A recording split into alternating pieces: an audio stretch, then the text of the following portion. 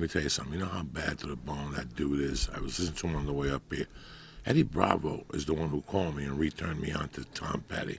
Oh, Tom Petty was a bad motherfucker. Oh, that Something song was on the way up here. I almost crashed the fucking car. He doesn't get much respect. I don't know why people, when they talk about like rock stars they really love, you don't hear a lot of people, like people go off about, like I always go off about Hendrix, or people go off about certain artists, but you don't hear that much like about... a fucking anteater. Is that what it is?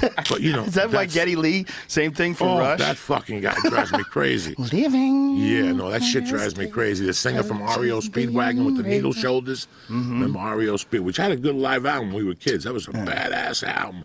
Fucking, we'll come back on the road again. Remember that? What time I'm leaving now? They were fucking badass. But the problem with Tom Petty is he looks like a rat. But if you know anything about Tom Petty, he's deep in it, dog. He's like a Gracie. Yeah. He took guitar lessons from the guitar player from the Eagles in high school. Did he? They're really? from that area where white people are like white trash, but they know how to fucking play an instrument. Like they're Jacksonville, that area. He's from like Jacksonville. Oh. Okay, so Jacksonville is like them. You know, not the Leonard Skinner, but the other band that was. They're Jacksonville, the Allman Brothers, like like you could see it. Oh, I get it now. I get the whole. Oh, that's what the Allman Brothers were from Florida too. Yes, bro. That neighborhood is lethal. Like if you go online, that neighborhood. Like I went online one day. I know that it's either or, either Tom Petty. Just think about that. The guitar player from the Eagles, the one that wrote Hotel California, the one they threw out, that lives right on Topanga Canyon, that dude's a powerhouse. All that, all that was him. Joe Welsh joined later, but the early powerhouse was that dude when he has rings around his nose on Hotel California would blow. That dude's a savage, and he in high school he gave Tom Petty guitar lessons. A lot of people don't know that. And can you imagine? That's like the Machados and the fucking Gracies. Like they were just hanging out in the basement. They were cousins. That's what they did, and it all launched from there. The Allman Brothers. There's got to be somebody else from that area. I don't know who it is. That's from that fucking area. A lot of people don't know that. That's so weird. Skinner's from that area? Yeah. I mean, think Skinner, Allman Brothers, and Tom Petty. I know for a fact I can't lose this argument. Tom Petty's got 10 songs that we've all sung at one time. Yeah. That fucking song from when the guy's dancing naked in Silence of the Lambs with his dick between his legs, American Girl. That's all Tom Petty, guys. That's all Tom Petty. The one with the dude, the good-looking guy, the Pirates of the Caribbean. Remember he had that video with the dude from the Pirates of the Caribbean with... Last Dance with Mary Jane. Yes. Dog, that dude does not... The one with Stevie Nicks when we were kids. Stop dragging my heart around. Oh, fuck yeah. Shit. I forgot about that one. Look, I'm getting goosebumps. Oh, like that dude, I forgot he's big about that he's like song. Muhammad Ali. He just stuck around for 20... That's 83. It's 2015. Oh. That's 17, that's 32 fucking years. I know. I'm 52. Still around. And he's still around. Wow. You know, you forget about those fucking guys. Like how, but that area, it's the water. It's got to be something. They just had something at that time. You know what? That was like they were all growing up in the 70s, and the culture was probably exploding from all the crazy shit from the 60s. A lot of people from the East Coast escaped, and they went down to Florida. You know, that's what happened to a lot of people. A lot of mob guys went down to Florida. A lot of people went down to Florida to go on the lam. A lot of people went down to Florida to get away from debts, to get away from the East Coast. Like the Florida is a big part of Florida is like escaped savages from like Jersey and New York. That's the dirty secret about Florida. There's as many New York accents in some parts of Florida as there are anywhere else. Go to Tampa. Yeah. They have Yankee hot dogs, and that's where the Yankee spring train. Listen, when I robbed that jewelry store, I went to Sarasota on the Lam in 83. There was nothing to do. I had to go watch The Road Warrior every day for a month. I got a theory about Florida. I got a theory about Florida. I think it's too hot. I think that's why people are so dopey down there. I think it's too hot. No, I think even if you take those animals from New Jersey and New York, that was in the set. They just got there. They just got there. Their personalities were developed in the cold weather. Their personalities were developed where you got to get shit done. It's cold. You got to fucking shovel your car out. And then you go down to Florida, and it's just swatting bugs and sweating. Just the deep, deep fog of a hot day in Miami. The fog. The fog of the moisture in the air. Fuck. What about Arizona, though? Wouldn't that be the dry. same? Dry. No, that Miami. dry. Listen, a southern Dry. Florida morning, you know when you're there. When you wake up and there's dew on the window and you open up and it smells tremendous. A Florida morning smells tremendous. That grass with that moisture on it. Yeah. But now tell me about this thing outside of Fort Lauderdale. You were telling me once, and then somebody was telling me in Fort Lauderdale one time, what's going to happen in that ocean? It's going to sink? There's an area around Miami, like all around southern Florida, which the ground is very porous. It's not like Louisiana, where you can like put up a levee and you can keep the water from coming in. You can't stop it. It's going to come through through the ground. Like the ground is not this, rock hard, firm ground that we get up here while we're right next to the water. It's not like that. So as the water level rises, there's going to be no way to stop it. It's going to come right through the ground. Swampy. Yeah, when it comes through the ground, that's the Everglades. And that's, any swampy type area. And when it comes through the ground, it's going to eat up Miami. It's just going to eat it up. It's not going to last. Miami's not going to be here in 100 years. Do you know who used to say that? Do you know whose theory that was? Who? My mother's. That's why she didn't go to Miami. She's smart. When she left Cuba, I kept asking, why didn't you ever go to Miami with all those Cubans? She goes, I didn't like it there. She goes, they positioned those missiles from there to shoot or something. She was telling me. Oh, one yeah, time. it's where across the street. And she was like, I don't want to fucking even be. Something about Miami, the land.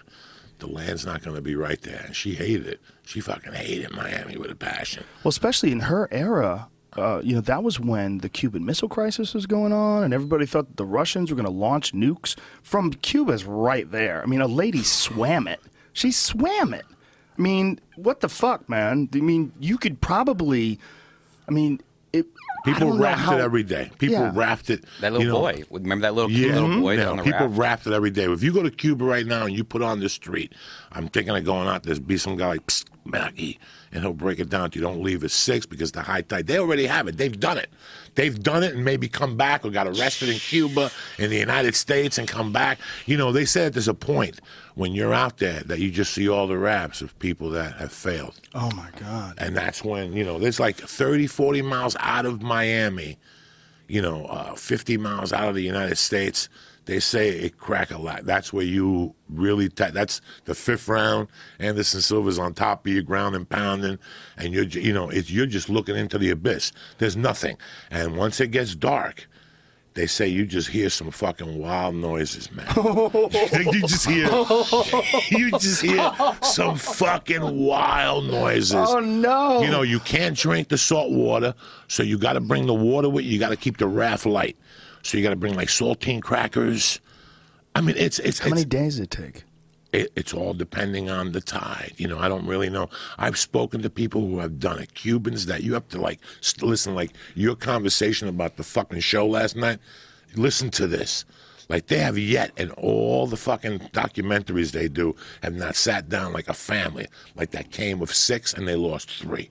And you talk to those motherfuckers. Wow. And you have the pitcher from the Yankees ate his hand. He started cannibalizing his own fucking hand. What? And then he broke down, and I get emotional thinking about it. Just like psychologically? Like or psychologically, he just started eating his hand. He had no food. Oh, my So when God. the first time the Yankees gave him $10 million, he went into the clubhouse, and he saw the cold cuts, and he broke down. He had a nervous breakdown. He had never seen that much food. Wow. Like fruit and cold cuts and bread and, sodas. He had never seen that. That's just the intensity of it. But there's nobody yet. There's a documentary that's real interesting called Balsero. Balsa is that's that generation. The Cubans having the Mariel escape. Los Marielitos, those are the ones that came in 79, and then you have the 90s ones, and the Cubans look down on them. The Marielitos like, fuck you punks, you're balseros. They're the ones that come in truck tires. Jesus and Christ. in rest. Fucking truck tires. How many days does it take normally? 3, 2, it all 3 depends. days? I know there's intelligent people watch the show and they're sitting there going, Joey, it all depends. It's not like you could count the days. It's Right. wherever the tide takes you, Well, that was going to be my question. Do people ever miss? What? Do you ever go, does it take you out to sea ever? Like some people, the tide goes a different direction. Yeah, you can't control that shit. I'm sure that when you but go don't they have the jet streams? I mean, aren't the jet streams pretty predictable? Like that's how they have those garbage patches, right? Some people get caught in those islands by the Bahamas. You have to look at the map, and we could really. Some people actually land in an island Jamie, by the pull up a map. Bahamas, Pull up a map and so you're we see still Cuba not and the United home States. because they could still arrest you. So so Fidel has flights going throughout there looking for people. Those motherfuckers take you back to Cuba and arrest you. Oh my God. So until you touch the United States. What are you writing? Tide map. There's such things as tide maps for boating and stuff that would show you the tides of the ocean. That unless you touch the sand. Look at that. So you God, get off. it's so close. Look how close that is. So those islands right there, see the tip. You probably have to leave from the northwest island, like right under Key West. You'd have to leave, but I guarantee there's a problem. I guarantee there's some type of problem. So you have to hit it depending on what's going on. Some people leave from the southern point and they catch something at the Bahamas, those little islands. The Bahamas has over 100 little islands over there. 100 little islands by the Bahamas. All those little islands used to be drug smuggling islands. Pete, that's the midway point. So that's it right there. But think about that. That's 90 miles. That's from here to San Diego. That's legit. So the first 30 miles is pretty easy. The next 30 are the real fucking deal.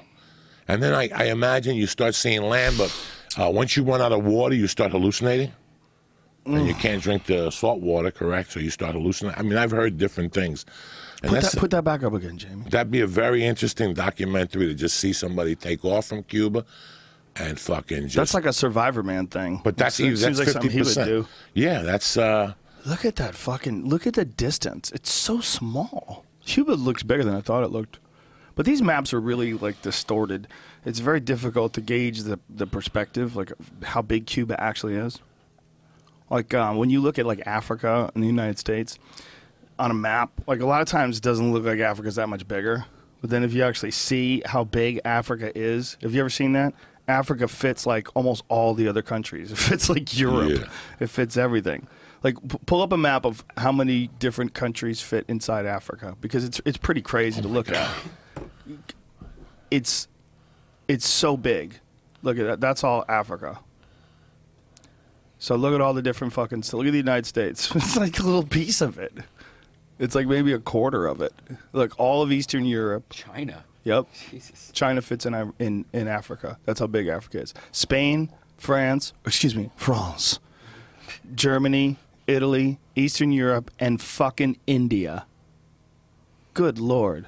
And then it says India Part 2, so I guess it's another segment of India that they just stuffed in there. Now to make put it the fit. regular map of fucking Africa, and that's when you just get petrified. Oh, and all the UK. The whole UK fits on that island. Fucker. When you see what's in Africa is when you really fucking just shut the map. Like you're like, I could tell why The Exorcist was there. Because in my mind, The Exorcist was there. That's where it started. Look at the fucking countries. Like everywhere there's always a fucking something going on. Yeah. Always something going on. Morocco, they're smoking hash. Tunisia, who fucking knows? Libya, they're fucking up. You know, Sudan, they're fucking up. Egypt, they're fucking up. Ethiopia, they're fucking up. Look at all the fucking regions. You know, Rwanda's a war always. I mean, there's always something. Angola, Zambia. I mean, there's always something going on in Africa. Zimbabwe. Kenya, you know, Uganda, Somalia. The most corrupt city in the world, supposed to be Nigeria. How Nigeria, is it Nigeria? One of those where they have all the scams on emails where your money's in an African bank. That's the most corrupt city. The cops, everything. Everything goes down in Africa. Look at that. Look at that. Where's Liberia? You ever see those Vice specials on Liberia?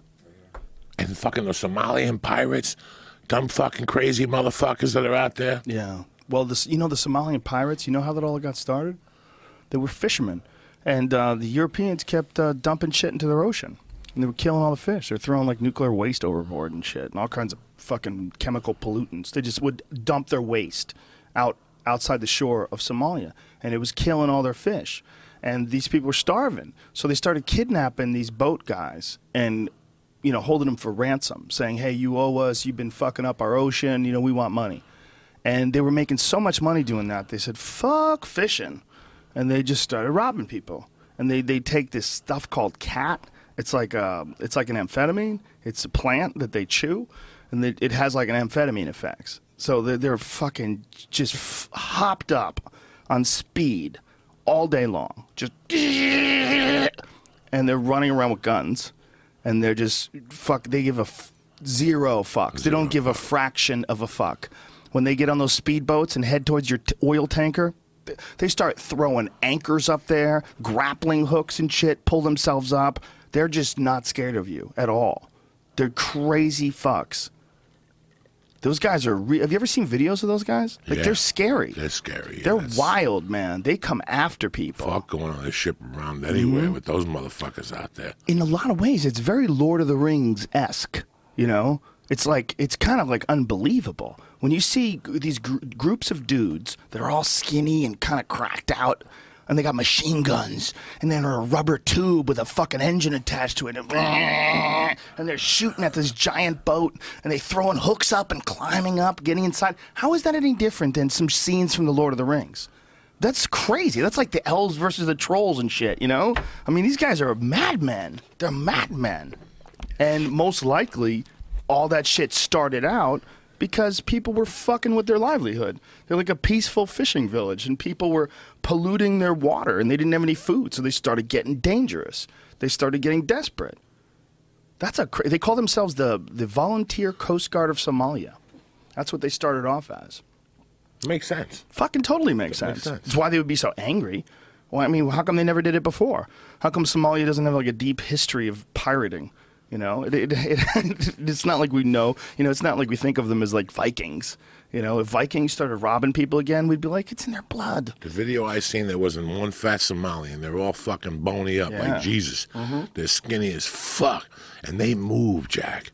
They pull up next to a ship and they move. Yeah. It's like fuck SWAT. Fuck all them. These guys don't give a fuck. And they're throwing shit at them. They lock up, but these guys don't give a... And like the leader looks like Jimi Hendrix with goggles on. Like he doesn't know about fashion, nothing, you know. It's fucking scary. I don't know. It's a different world. Yeah, it's a different... Fuck you. You grow up in that world? I'll stay right here, man. I'll stay Fuck right you, here. yeah. Those motherfuckers are savages, like real living fucking savages. No, fuck And it's that. kind of interesting, Joe, if you really think about it. Like, we don't have to be like that. But here we are. It's 2015. And at the same time, when you and I are alive and very peaceful and getting along with everybody, this is going on in another part of the world. That's the weird thing. It's like we're not much different than them. We're super lucky. We're super lucky and we got born into a better situation than them. These people are there right now in a war zone that's like a Mad Max movie. I mean, their life in a lot of parts of Africa, their life might as well be some crazy end of the world apocalypse movie. You know, if you go to watch the Vice pieces on Liberia, it's bananas. This is like some of the shit aren't that they made cannibals there Vice. also? Fuck yeah, that's They're what part of it is. cannibalism? Okay, right. They're cannibalism. They're selling. He said this guy was selling meat, like human meat, on the street in kebabs, and he said he recognized it because he knows what human meat tastes like. Because he used to kill babies. He used to fight naked. This guy, they call him General Butt Naked. He would take off all his fucking clothes and go into combat with a machine gun, naked. Killing everybody. Killed thousands of people. Ate babies. Used to cut their heart out. Could find an innocent child of the enemy. Kill them, cut their heart out, and eat pieces of their heart. And they were immune to being damaged in battle. They couldn't die. That's what they felt. So they would do that. He's admitting this on this fucking special. Now here's where it gets really crazy. He became religious afterwards. And now he's like a minister. And he preaches Christianity. And because of that, they're going to absolve him for all the people he's killed. Who's the gonna same absolve guy. him? The country of whatever country he's in Liberia. They absolve him. They like let him off the hook because he's like a Christian now. It's like, whoa, like this is going on right now. I mean, that guy killed thousands of people, thousands, and admits on camera that part of their ritual was to eat babies. And people are like, well, you know, it's he's different now. Now he's found Jesus. Nah, he's got to pay for that somewhere. Not in this one, but the next one, Jack. But what my point was is like this is a very different world. Oh, please. It's not just a little To them, different. it's another day, Jack. Yeah. It's another day. Traffic to us is another day. People somewhere else don't understand this. These motherfuckers are eating kids' hearts, babies' hearts. Not only that, like how many atheists do you think are in Africa? I bet a lot less. I bet a lot less than here. So when a guy says something like, I've found God now I found Jesus, that actually means something to them. Where they go, wow, he's found God. Like, you're talking about a world that looks like a movie. That's what Africa is. I mean, it's a world that looks like a movie, like a crazy, chaotic movie, like an asteroid hits China and kills almost everyone outside of the United States and kills 40% of the United States. And then that's Africa. The highly populated areas be like Africa. Like District 9. Remember that movie? District 9. Very similar. Yeah. That's parts of it. I mean, you also have Johannesburg. You also have, like, real cities. I mean, it's weird. It's just it's so fucking giant. I think the craziest thing I ever saw out of line was like the Bronx in the 80s. Like certain parts of the Bronx, I would leave there like going, I'm not ever coming here again. That was the craziest shit you ever saw? Here again, yeah. Like at night one night I made a mistake. Like in 1980, I went to the Bronx to get drugs. I thought I was cool with some friends. And we fucking went into a war zone. Like they were war zones. I don't know who was fighting. I have no idea, but it was just dark and weapons and I like regular things. I don't need to be in this fucking. That's the worst I saw. With a building on fire. The night I went, there was a building on fire. People yelling. The fire department wouldn't even go in because they know that the fucking people would rob them. Yeah. It was like that movie I told you to watch, Robbed, about Ken Norton, Muhammad Ali. That it wasn't that Muhammad Ali lost to Ken Norton that night, the decision. It was what was going on outside in New York City, how people were getting robbed on the streets, yelling for the cops, and the cops are turning their backs because they were overwhelmed. It was like 4-1. They couldn't get all the cops in there. They had blocked. They did it perfectly. They blocked cars and shit so no horses could get in there, nothing. I'm telling you, watch this. You're going to be like, what? How did this happen in 1970 that people from Manhattan, rich, are getting mugged and they're yelling for the cops to help them and the cops were walking away? Wow. Like, that's how crazy the Bronx was at one time when I was a kid. And I didn't go up there. I didn't live up there. I went up there to get drugs thinking, like coke or weed or something stupid. That's the worst. Well, there's so many people. The Bronx is so huge. There's so many people in, like, bad neighborhoods, like, or quote-unquote bad neighborhoods. It's just lower-class, poorer neighborhoods in New York. There's big areas, big, giant areas that have, like, a lot of, what's the correct, I want to say lower class. What do you want to say? Like, people that live in poverty? But there's some spots, one of the first things I did when I moved to New York is I drove through Harlem. I'm like, I want to see what this is like. I'm like, all right. I got here. It's my first day here. Let me go see what Harlem's like. I fucking drove all the way up. And as you get uptown, things get weirder and weirder. And this is 1990. And it was before they cleaned up Times Square, too. It was still kind of a freaky spot. And as I'm driving up there, it just started getting crazier and crazier. And then all of a sudden you're in neighborhoods where you're like, I have to get the fuck out of here. Like, this is not safe. Like, this is dangerous. I was driving through a spot that had garbage that was stacked 7-8 feet high, 5 feet wide, stacked down blocks. I mean, blocks. There was, like, long blocks of garbage hills. And you're like, what the fuck is going on? Well, there's some sort of a garbage strike. I don't know what the details were. But there was rats running back and forth. You could see them running back and forth.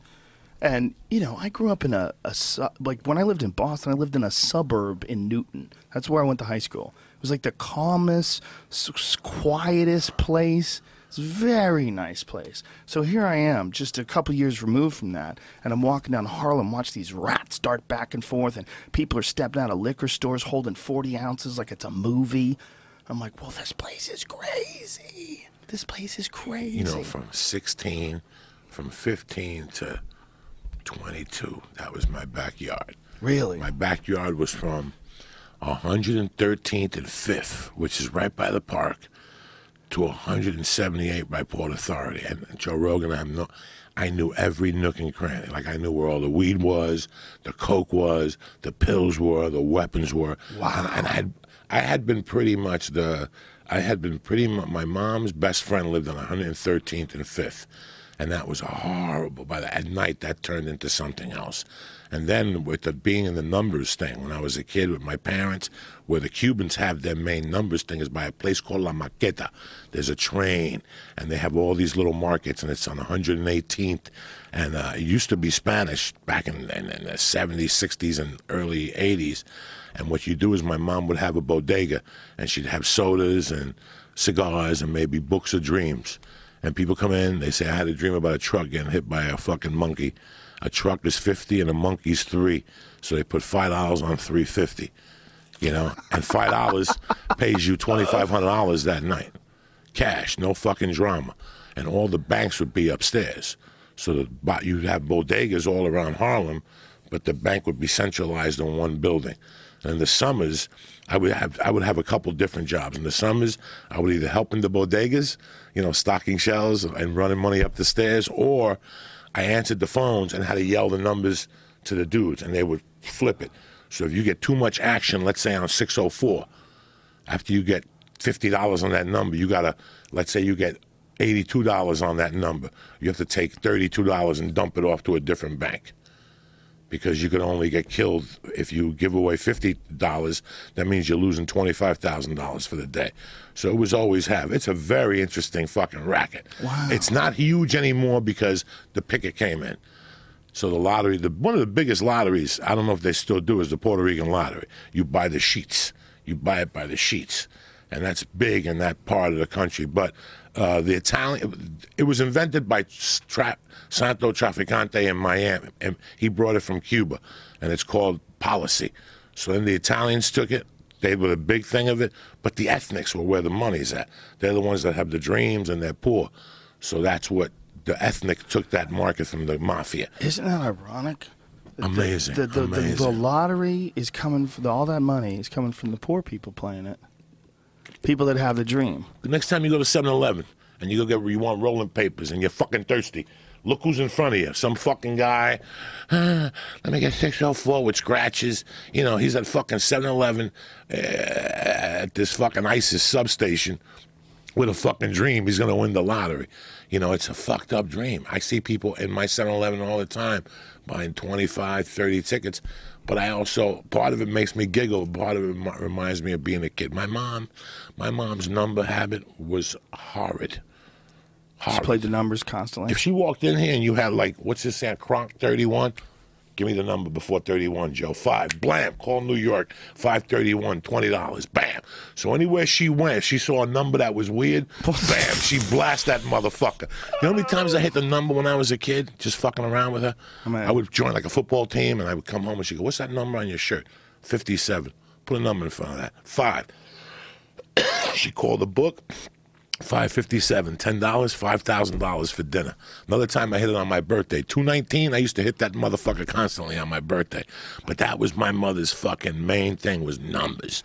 Numbers in Harlem. So I got to walk around there as a child. Then as I got older, my first arrest was in Harlem. I got caught smoking weed on 161st Street in 1983, the first day after the Super Bowl. I won $800 on the when the triple, what's the Miami D's, the sleeping, the bees, whatever the fuck they were, when they beat the Redskins. And I went into a health food store. In those days, weed stores were health food stores. Right. In Harlem. So what does the health food store complain of? Yoo-hoos.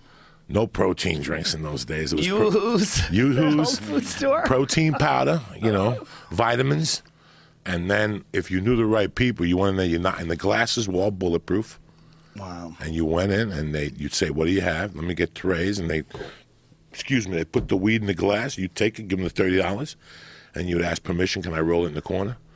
And you'd roll the joint in the corner, and you could go outside and smoke it. I rolled it in the corner and went out and lit it in the corner because it was windy. It was January. Mm-hmm. And when I went to put the lighter to the joint, a fucking mailman put a gun to my head. And he goes, get on the floor. He goes, if you got more than 20 singles on you, I'm going to beat the fuck out of you. I got on the floor. I had 800. I had 800. I probably had 740. And he goes, where'd you get this money from? He goes, and all of a sudden, cops started pulling up, and they were looking for people who were selling loose joints to kids 2 blocks away. So when they realized I lived in Jersey, and I had no ID. In those days, I didn't walk with an ID, dog. My word was my shit. No ID in those days. I threw away the ID. Fuck it, no ID. You're a cop. Figure it out, bitch. The fuck? You're a fucking cop. You're a detective. Figure it out, bitch. And the cop told me, tell me the truth, your name. I told him the truth, and he put my finger in one of those things. That was the early technology. New York had like 3 vans that have that shit on it. A fingerprint thing? A scanner? And it came back Jose Diaz and blast. They let me go. In fact, the cop took weed out of my bag, put it on the floor, and said, now it's 9 grams. You could keep it, and I'll give you a ticket. And that was my first legitimate arrest. I got arrested for that in Manhattan. I did 6 months deferred sentence. And I moved to Colorado, and I had to write the guy a letter on the 1st and call him on the 5th. And they let me go. So they looked at your fingerprints, and they found your name for the... Quick. And I was never... But you had never been arrested before? Never. So how are your fingerprints in the record? I have no fucking idea. Like from the hospital, maybe? I have no idea. I didn't ask no questions. That's interesting. I wonder if everybody's fingerprint... I mean, especially with, like, Apple...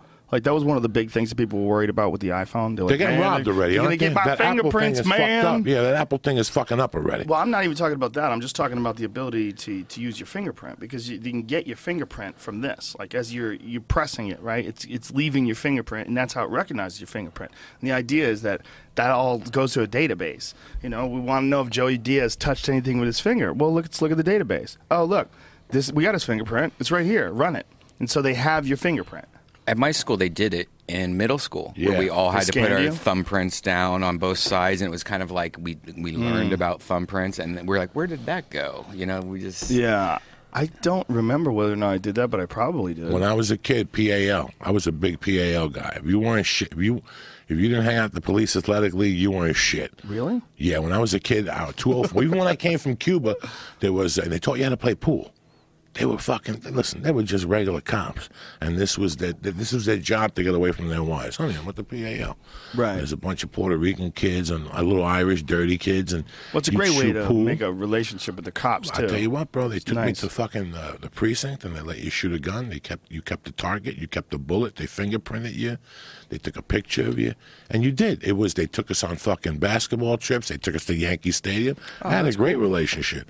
But then, in like the 7th grade, 8th grade, Mr. Marino took us to fucking Detroit for a little bitty basketball tournament, and we found some guy on the street to buy us a case of beer, and it was all over but the fucking shot and jack. That motherfucker said, it's over. We're not even playing a game. He drove us right back home. We didn't even get to play a game. Really? We drove there to get a case of beer, and we drove right back for 8 hours. Right back to fucking Jersey. So no, I'm a PAL guy. I always was. So maybe that's how they got my fingerprint. So was that the end of the relationship? With PAL, no. I think I used to still go from. It wasn't where I grew up in Jersey. The PAL was geared more towards boxing. When I was in New York City, it was a place that they had like a boxing. They had a pool table. They had sodas and shit like that. Activities. You made like ceramics and shit, depending on your age. In Jersey, it was more Mr. Gamio. Mr. Gamio was a Cuban dude, and he ran the boxing program. And I knew his 2 sons, Julio and Caesar. They got me a job at Putnam Fuel. And they were like, listen, when you get the job, you got to rob. Putnam Fuel is right by Secaucus, off of Route 3. It's dirty. Truck people go in there, dirty, Joe Rogan. I lasted about 3 weeks before they fired me. But I left there, and after 3 weeks, the guy at night was a half a Momo. His name was Freddie. Remember I was telling you this? So we robbed him one night. We go, listen, we'll just go on there and beat Freddie up. We were like sophomores in high school. We'll put masks on, me and Didi Quintero. And when he comes out, because in Jersey, you pay the gas guy. You don't go into a store. They pump your gas. So if you rob the guy, you basically rob the joint. Do you follow me? Only Oregon and New Jersey is where the people pump your gas. Everybody else, you walk in with a card. So we were kids. We're like, let's rob fucked up Freddie. When I worked there, I got to know Freddie. Freddie's wife looked like Honey Boo Boo's mother. Freddie was a little guy, but Honey Boo, his wife was like 400 pounds, and the only way she would let him fuck her is if he brought blow home. And he was a skinny, tiny guy like Eddie Bravo. She was like 390, and she would actually put the bikini on. And they were such white trash. They lived in a studio apartment. They would rent a jacuzzi and put in the living room. These people were fucking. They lived on the 3rd floor. Studio in your apartment. Oh my God! And it was the worst building in the neighborhood. And they had Black Marlowe. She was the only black girl in the neighborhood, Black Marlowe. I don't know what Black Marlowe is today, but she's the real Martin Luther King. She was the only black girl in a white neighborhood in Jersey, dog. That girl took torture. Wow. She got tortured. I always loved Black Marlowe, though. Marlowe was tight with me. Her mother was white. Something had happened. Her house was fucked up. That building was fucked up. So I used to go with her to sell them blow. And I remember Freddie opening up the door one day with like a robe on. And here's his fat wife in the living room with heels with a bikini on. And he's like, thank you for bringing it to me. I'm going to have... Like, he really was... Like, when you brought him the blow, he was fucking thankful that you fucking, like, thank you, man. I'm going to get some pussy tonight. Like, she would not give me my hand job if he didn't have blow. So... Finally, one day, me and Didi Quintero, we decided, let's go down there and rob this motherfucker on a Saturday night. Let's wait till about midnight when he's got $1,000 on him, because you don't drop till you get 2,000. So every 2,000, you make a drop in the floor safe, and you can't get back in there. So me and Didi went behind the building by Seacock, and it was right next to this hot dog place, Snappy Nappies. The rumor was that's where the Iceman killed somebody and put him in a tank. By Snappy Nappies. No, this is a real fucking area, Jersey. This is, and across the street was one of the biggest strip clubs on the East Coast. Not when I was there, robbing Freddie. A couple of years after that, like the Army base. So you remember, if you lived in New York, they called this the Air Force base, some base or some shit. But when we were kids, we went there like at 12, and we took Freddie down, dog. We just tackled them and started like kicking them like they kicked whatever his name is in that De Niro movie in the bar. And we took his little purse and we ran away. And he guessed it. Like, it took him a week. He's like, did you guys rob me last night? Because we had masks on and shit. We're like, Freddie, it wasn't us. He's like, yes, it was. I heard your voices. Then he came back to us. He's like, listen, I'll let you rob me once a month. But you got to split the money with me so I can buy an 8-ball to fuck my wife. So once a month, we go down there and give Steady Freddie a beating. And we kick the fuck out of him. Just on principle. And he let you do it? Just yeah, so that he wanted to. That's the only way the to, cops, that's the only way the cops. And we did it like 8 times. So, like, did you give him black eyes, bloody noses? Kicked him in the stomach a couple of times. That was it. We kneed him, neon belly. I didn't even know what it was. There was no video back then either. No. Not so you had to leave marks on him. Yeah, you had to, like, kick him a few times. I couldn't do it. I had too much of a heart, so I always had to hire. Like, I had to bring, like, one of my crazy friends that was having like a bad week. There's a kid in Miami today that every time I play South Florida, he shows up with his girlfriend and he gets fucked up and he tells the story when I knocked on his door with a diagram on how we were going to rob Freddie. And he goes, that's when I knew that you were fucking for real. He goes, I was eating dinner with my family. You knocked on the door and had a sketch, like the deal, how you were going to kick him and run into the weeds and go right to the coke dealer's house. Like, I had it planned. We had done it so many times, but I had to keep getting different partners because I couldn't hit Freddie. All I could do was tackle him. I was good at tackling him, and then once he'd go down, I had my friend kick him a few times. It was fucking horrible, but when you're 16, Joe, what the fuck, dog? You gotta have a good time, you know? You gotta have a good time. If you're not gonna kick Steady Freddie, who are you gonna kick? Jesus Christ. You're so right about the numbers. My grandmother loved the numbers. Yes, that's big Italian. Big. And the Sicilian end, they have dreams. They have dreams. The Vespa came to them in the middle of the night. It's my grandmother. And told them to play 644. Yep. My grandmother would not shut the fuck up about it. And then they give you a little note, and and the Sicilians are almost or as bad as the Cubans. The old school Sicilians are very superstitious with the eyes. They make those fucking soups with the eye and shit. And I had I had Sicilians in my neighborhood that I'm still very tight with. I still talk to her a lot, but even the way they spoke Italian scared you. Like the ferociousness in their fucking language, because they got beat up for years. The history of Sicily is a very fucking sad one, but it's so.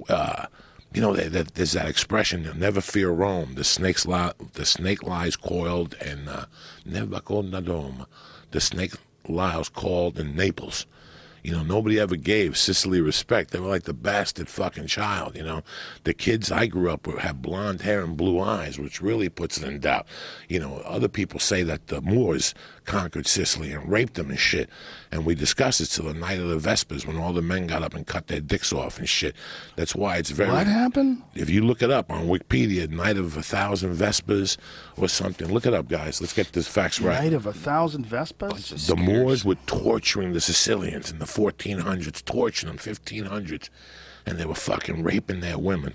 And one night the Sicilians got together and fucking couldn't take it no more, and they got up in the middle of the night and they killed these motherfuckers, but they cut their dicks off and shoved them in their fucking mouths. And that's why Sicilians are very sensitive when it comes to the issue of rape. They can't because it's in their DNA. Like, they can't. Wow. They got raped. They got slaughtered. It's in their fucking thing. These Moors. The Moors are who? Like crazy black people from Africa that fucking left Egypt? I think they are from Africa. Yeah, that's from Africa, the Moors. Guys, what the fuck? I mean, that was the whole premise of that scene in True Romance. The Sicilian Vespers.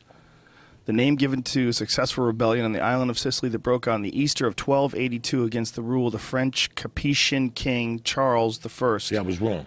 Who had ruled the king of Sicily since 1266. Within 6 weeks, 3,000 French men and women were slain by the rebels, and the government of King Charles lost control of the island. It was the beginning of the War of the Sicilian Vespers.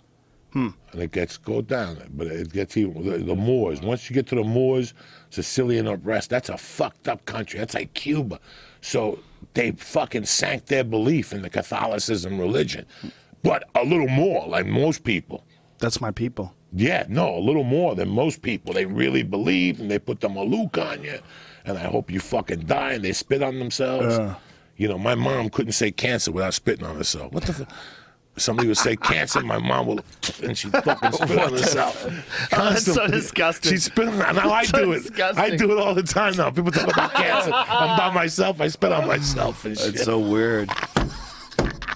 That was my grandmother. My grandmother was so crazy, man. My grandmother went to jail because she wouldn't rat out the mob because she was running numbers. My grandmother was running numbers. She went to jail for 6 months. We'd always be like, "Where's Grandma?" "Oh, she's with Aunt Annie." "Where's Grandma?" "She's with Aunt Marie." Like, why is she with Aunt Marie? Like, that doesn't make any sense. Then one day when I was like 20, they told me, right? You know, Grandma was in jail, right? And I was like, what? She was crazy. She had a monkey named Chi-Chi. The monkey lived in the attic. My grandmother was off the charts crazy. She was very artistic. Newark? Yeah. Okay. And Chi-Chi fucking hated everybody except my grandma.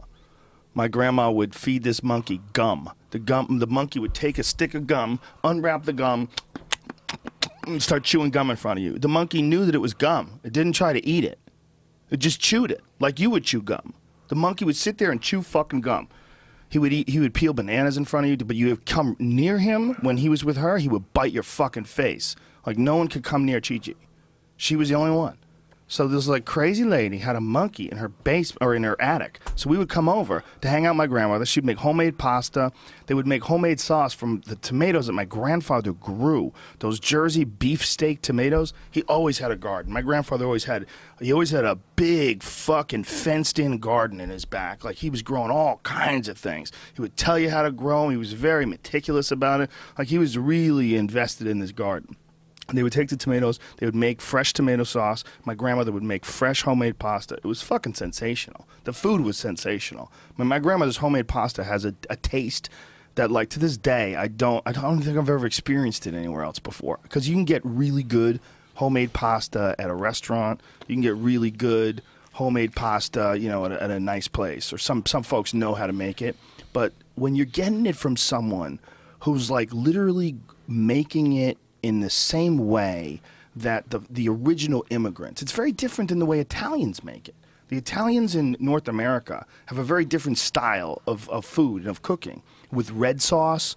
You know, like that was not as popular in Italy as it was in America. All this pasta and meatballs, spaghetti and meatballs. These are American Italian dishes. And my grandmother was a master at those. Oh, my God. She would make these fucking meatballs. You would walk in the house, and they'd be cooking. You'd hear the crackling, and the meat. You'd be like, good fucking Lord. She would cook them on a frying pan. Just get these motherfuckers perfect and crackling. And then she would cook them in the sauce for hours.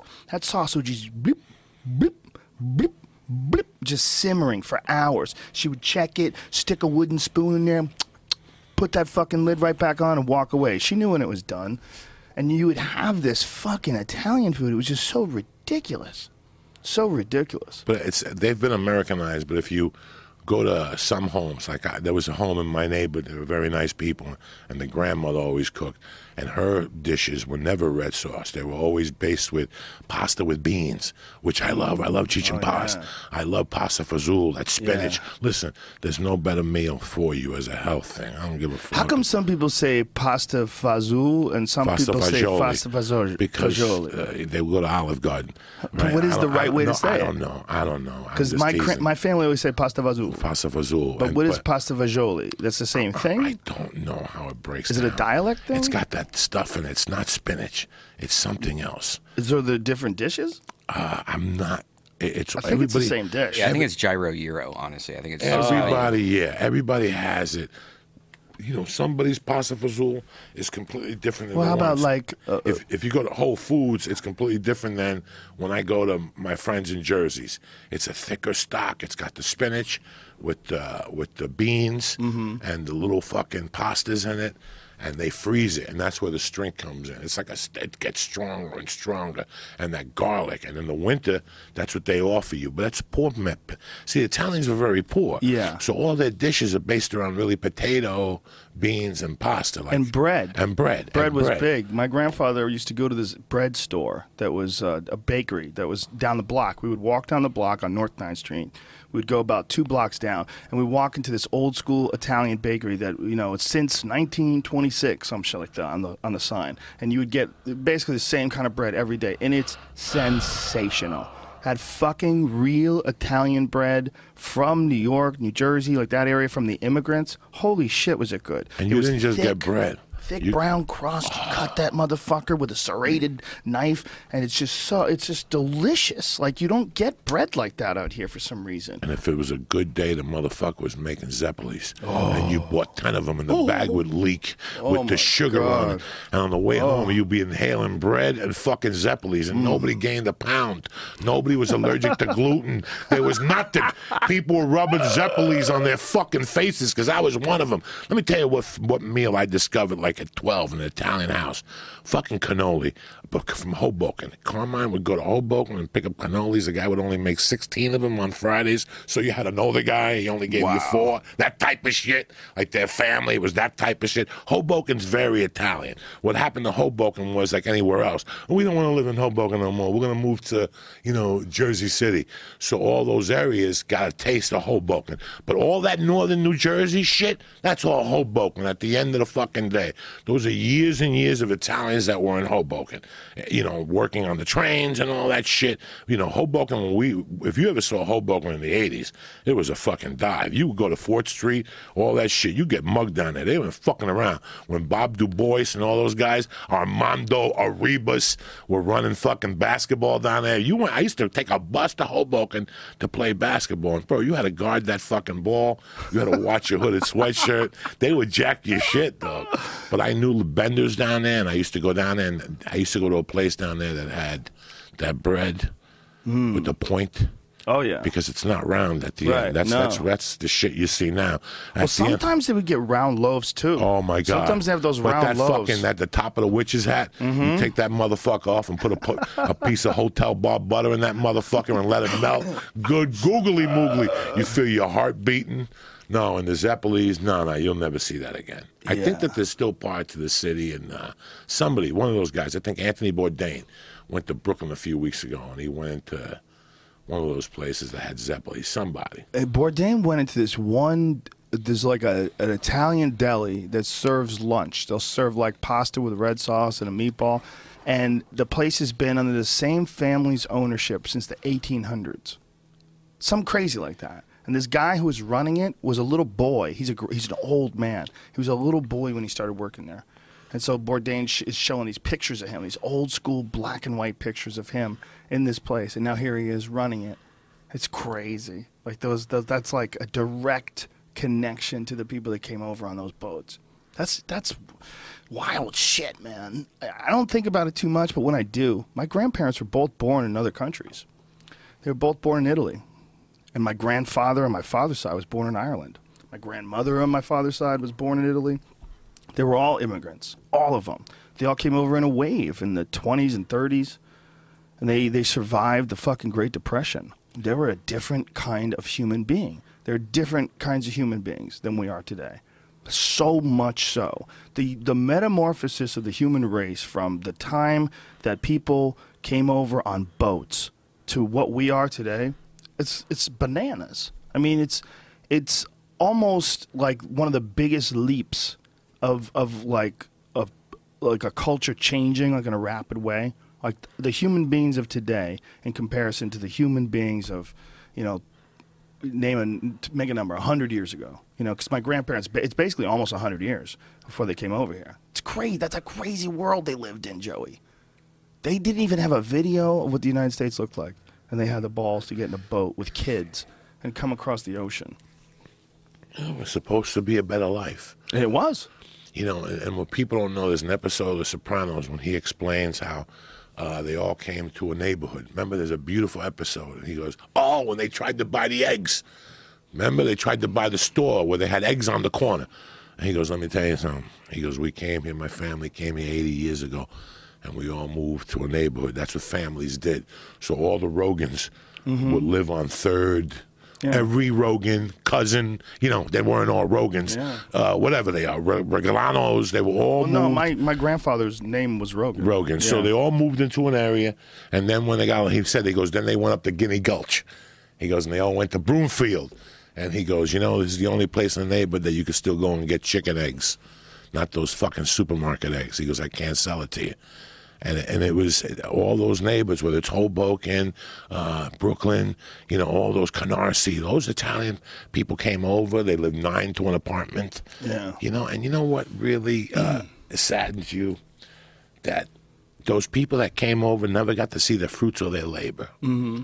They never got to see what their great-grandson did or what. Do you know what I'm saying? Like, in a way, yeah. But they did. I mean, I think they got to see the world change. Anybody that came over from the 1920s and went through World War II, you got to see some goddamn crazy change in the world. And I think back then, too, a greater sense that the good guys won. Right now the line's kind of blurry in the United States. Back in the 1940s, after we won World War II and it was over, and they show people, like, kissing in the streets, you're not going to see that shit again.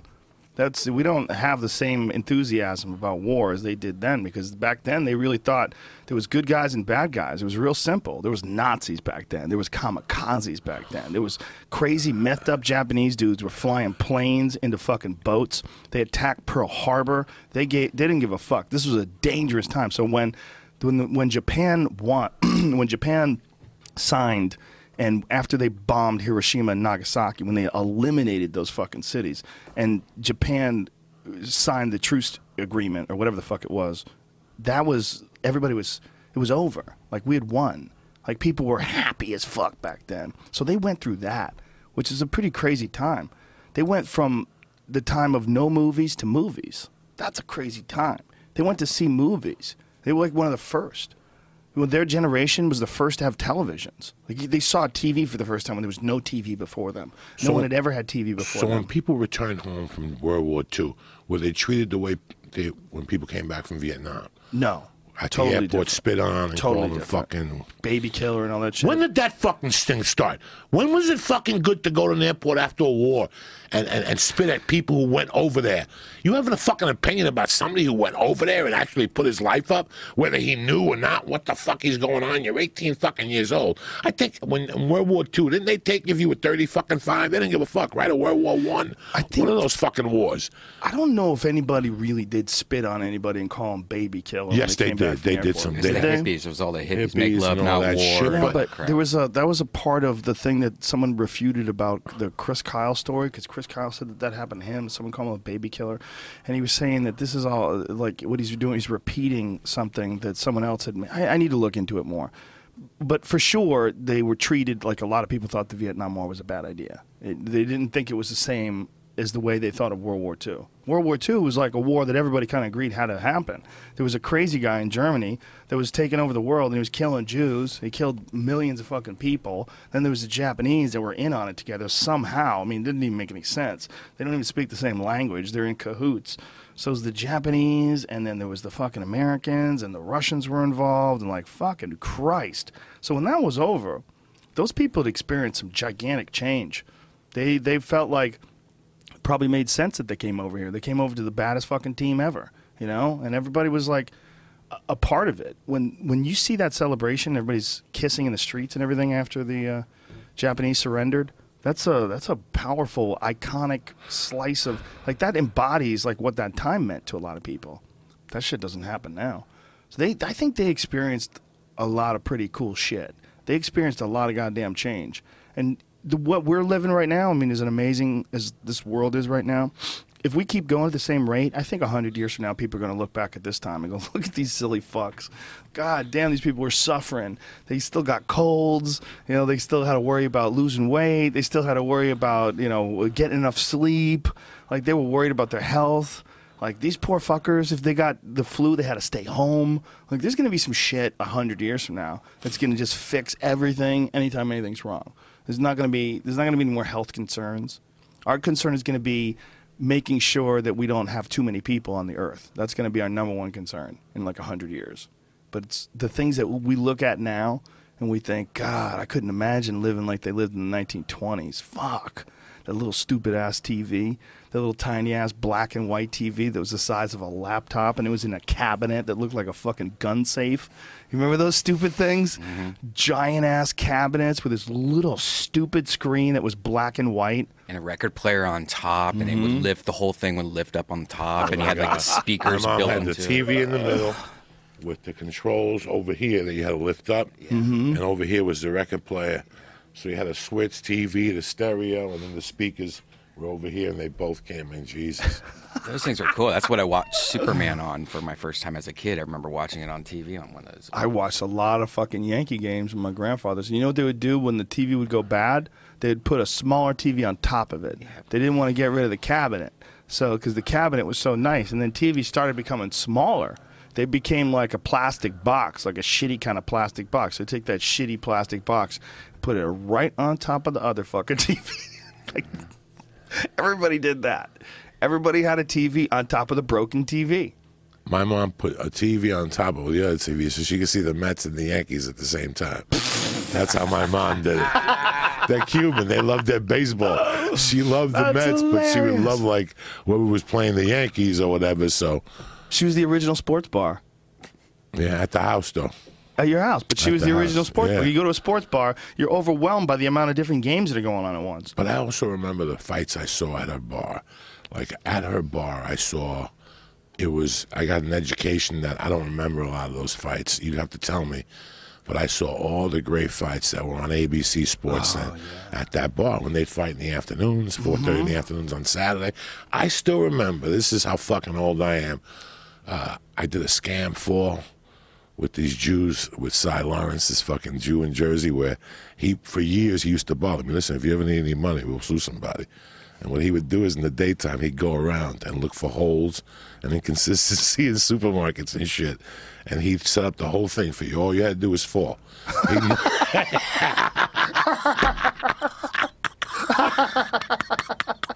Oh, my God. That's so crazy. The guy was a genius. They paid him. The major colleges and some pro football teams paid him. And he would fly out and scout other teams. That's how much of a genius he was. Wow. But he was what do you call those people? It's not dunce. Eddie always says those people. They're only good at one thing. Idiot savant? Idiot savant. He was missing a tooth. His shorts had pee on them. He lived in a garage. Okay, because every dollar he spent was a degenerate gambler. Oh. But that's what he did. He went around in the daytime looking for holes and shit. He's like, what do you want? What do you need? 20 G's? I'll make it 20. Listen, we go to the supermarket. I'll knock over the applesauce. You fall down and stay down till I give you the nod, all right? You start yelling and screaming, then you pass out. And when the lady comes over, he had the whole scam. The next day he picked you up. He took you to the attorney's office. He took you to the hospital. He took you to the chiropractor's office. He took you to everywhere you had to be. And his philosophy is he got you with as many doctors as he could. You got to quit your job. You got to quit your day job because all he did was make appointments for you, and everybody was in on the scam. So in his world, the higher your doctor bills, you got 10 times that. So if your doctor bills are like fucking, or something like that, if your doctor bills were $500,000, he could get you $100,000, $200,000. You know, like if you lost a finger, he had the whole menu. Or you need $60,000, give me a finger. You know, fuck it, let's lose a finger on a tub and shit like that. He was that crazy. Wow. So I remember I had to go to a chiropractor. He'd tell me, that's how he sold it. You want to make money, you got to punch in. So you got to go to all those doctors every day and take the treatment. And the doctors have to give you the treatment, even though they know it's a scam. They're in on it. Wow. So that I remember going to the chiropractor. He would put those laser beams on me, those pads on my back, and just walk out of the room and then come back. But I went up there the day Boom Boom Mancini killed the Korean guy. It was on Wide World of Sports on a Saturday afternoon. Yeah. And I remember that it was like time stopped. Like the phone was ringing at the chiropractor's office and nobody was answering. That's how much of an intense fight this was. Like the people came out from behind the counter and it was on regular TV. I think Fox had just come in. Fox wasn't still around. I don't think it was around yet. No. No, that was like ABC Wide World of Sports. 83. Right? 83. What year did Fox come around? It was when I was in high school. So when I was in high school, 88, the Simpsons. they had The Simpsons and America's Most Wanted. So 88. What? 86? No shit. Okay, 86. so I was out of high school. Wow. So it must have been when I was still living at home. I remember The Simpsons. I mean, that was when, didn't Fox start with The Simpsons? Yeah. The Tracy Ullman Show. Yeah. When did The Simpsons? Since 1989. Well, Tracy Ullman had The Simpsons, or in it. It was like really horrible animation in the Tracy Ullman Show. And remember, The Simpsons looked all weird and they all looked messed up. I don't really remember. My memory of that is foggy as shit. But I do remember watching those fights on ABC Wide World of Sports. You know, they had NBC had boxing on a Friday night recently. They had World Champion, or maybe it was Saturday. But Adrian Broner versus John Molina. And then they had, what's the other fight? Keith Thurman versus Robert Guerrero. It was good fights, but they went the distance. Both of them went the distance. When you're watching boxing on regular TV, it feels weird. It's like, whoa, boxing on TV again. Like, it's been off of regular TV for a long-ass time. I think that that's one show they should bring back. I think that was my first Discovery Channel, was Wide World of Sports. That was one of the most interesting shows when I was growing up because you didn't know what you were going to watch. Right. Sometimes, and I don't think Wide World of Sports would last in a bar today, or even then, because every once in a while they had like ballet from China, or like Hong Kong, and people would go ape shit. But I still remember watching Aaron Banks' karate championships on Wild World of Sports. And as a kid, I used to go to the Garden to watch this. But his big closer was the guy who they put a mirror in front of, and they'd shoot at him with a .22, and he'd put a mouthpiece in his mouth, and he'd catch the bullet. Come on, guys, hit YouTube. I've heard the guys doing that. Fuck yeah. That's a trick, though, right? Listen, I'd love to fucking tell you no. I'm pretty sure that's a fucking trick. I think it's he 100%. catches it, and then he spits the bullet out in the frying pan, and smoke comes out of the fucking bullet. Yeah. I don't know, but that was his main thing. I mean, Right. It's some sort of a trick. How do you practice? I mean, that was what I always wanted to know. Where the fuck do they have a practice here? Eat bullets. Who's going to let you come over and you shoot at him with a .22? They start by throwing grapes in his mouth. Are you fucking crazy? Right. A grape and a bullet is two different bodies. I know, but you dog. got to start slow. Oh, my You gotta God. build Who up your biting practices that? speed. That's how I used to Doesn't figure it happen. out. Nobody could just do it one time. You got to practice that shit So fake. and tell the timing and fucking bam and know when to twist and Yeah, shit. that's a carny trick. And if they did do it, there's got to be some bodies involved. Like we got to do a documentary on it. Yeah, how Where are many the people have bodies tried? of the people who tried to catch bullets with their teeth? Like, Let's not try the shotgun this time. Let's just try a regular gun. let's just try a regular .22 or a BB gun or something. Well, they definitely have killed people accidentally in those like stupid like magic trick stunts. It's definitely happened. It's definitely happened. I know I've read it. I've read stories about people dying doing crazy magic experiments. When you're trying to like really push the limits, you got a lot of variables involved. One could go wrong. Next thing you know, your fake gun. Like when Brandon Lee died. He died on a set of a movie in a special effects scene. They shot him with a fake gun, a gun with blanks, but there was some piece of a shell or something that was still in the chamber of the gun, and that shot into him. You know what that was? What? The triads got him. Do you think so? You really do? You know those people? They're Sicilian, dog. Listen, you know what? I'm going to kill you and your fucking son. Really? And You really they did think it. that's what it is? Because I'd heard that he died, that Bruce Lee died from some sort of an allergic reaction to a drug or... Listen, he did 3 or 4 movies with these fucking heroin fucking salesmen. They invested $6,000 and they fucking went to the bank and said they made millions. Nobody knows how much Enter the Dragon made. Nobody knows. It's 42 years in, correct? Right. 80, 90, it's 42 years in. See what that made worldwide the first week. You know how many fucking copies Enter the Dragon are out there? That's Raymond Chow. After fucking Raymond Chow went into business with the studios, he made Enter the Dragon. I don't know if it was Raymond Chow or the other guy, Sterling Silhouette or one of those fucking guys. After Bruce Lee died is when Raymond Chow really fucking blew up. And he was a heroin fucking guy too. I mean, he ended up, what did he own? Chow, what was the name of it? Run Chow. Run Chow Studios. They ended up doing Charles Bronson movies and Clint Eastwood movies and shit. They gave him a cut of the action some way or another. Wow. This is crazy. It says he died from a cerebral edema. Right. And some Chinese guy could tell you anything. Listen, my father died of a heroin overdose. They told him he died of a heart attack, and they never signed the death certificate. Where's that doctor today? I guarantee he got hit by a bus 2 weeks fucking later after he signed that cerebral But that guy died 2 weeks later in a fucking building fire. He couldn't get out of the fucking elevator. This is what it says here. Around the time, I mean, obviously, when someone's writing something in Wikipedia decades after the fact, who knows? Who knows how much of this He went is to bullshit. some chick's house. So off the bat, he was adulterating. They paid that chick to bring him over, and that's where they fucking whacked him. It says, around the time of Lee's death, numerous rumors appeared in the media. Lee's iconic status and unlikely demise fed many wild rumors and theories. These include murder involving the triads and a supposed curse on him and his family. There you go. Both the ones I tell you. What the fuck? Who do you think you're dealing with? Bruce Lee used electrical muscular stimulation that may have exacerbated or resulted in his condition. That doesn't make any sense. So what they're saying is his conclusion, David Tier, a forensic scientist recommended by Scotland Yard, who had overseen 1,000 autopsies, was assigned to the case.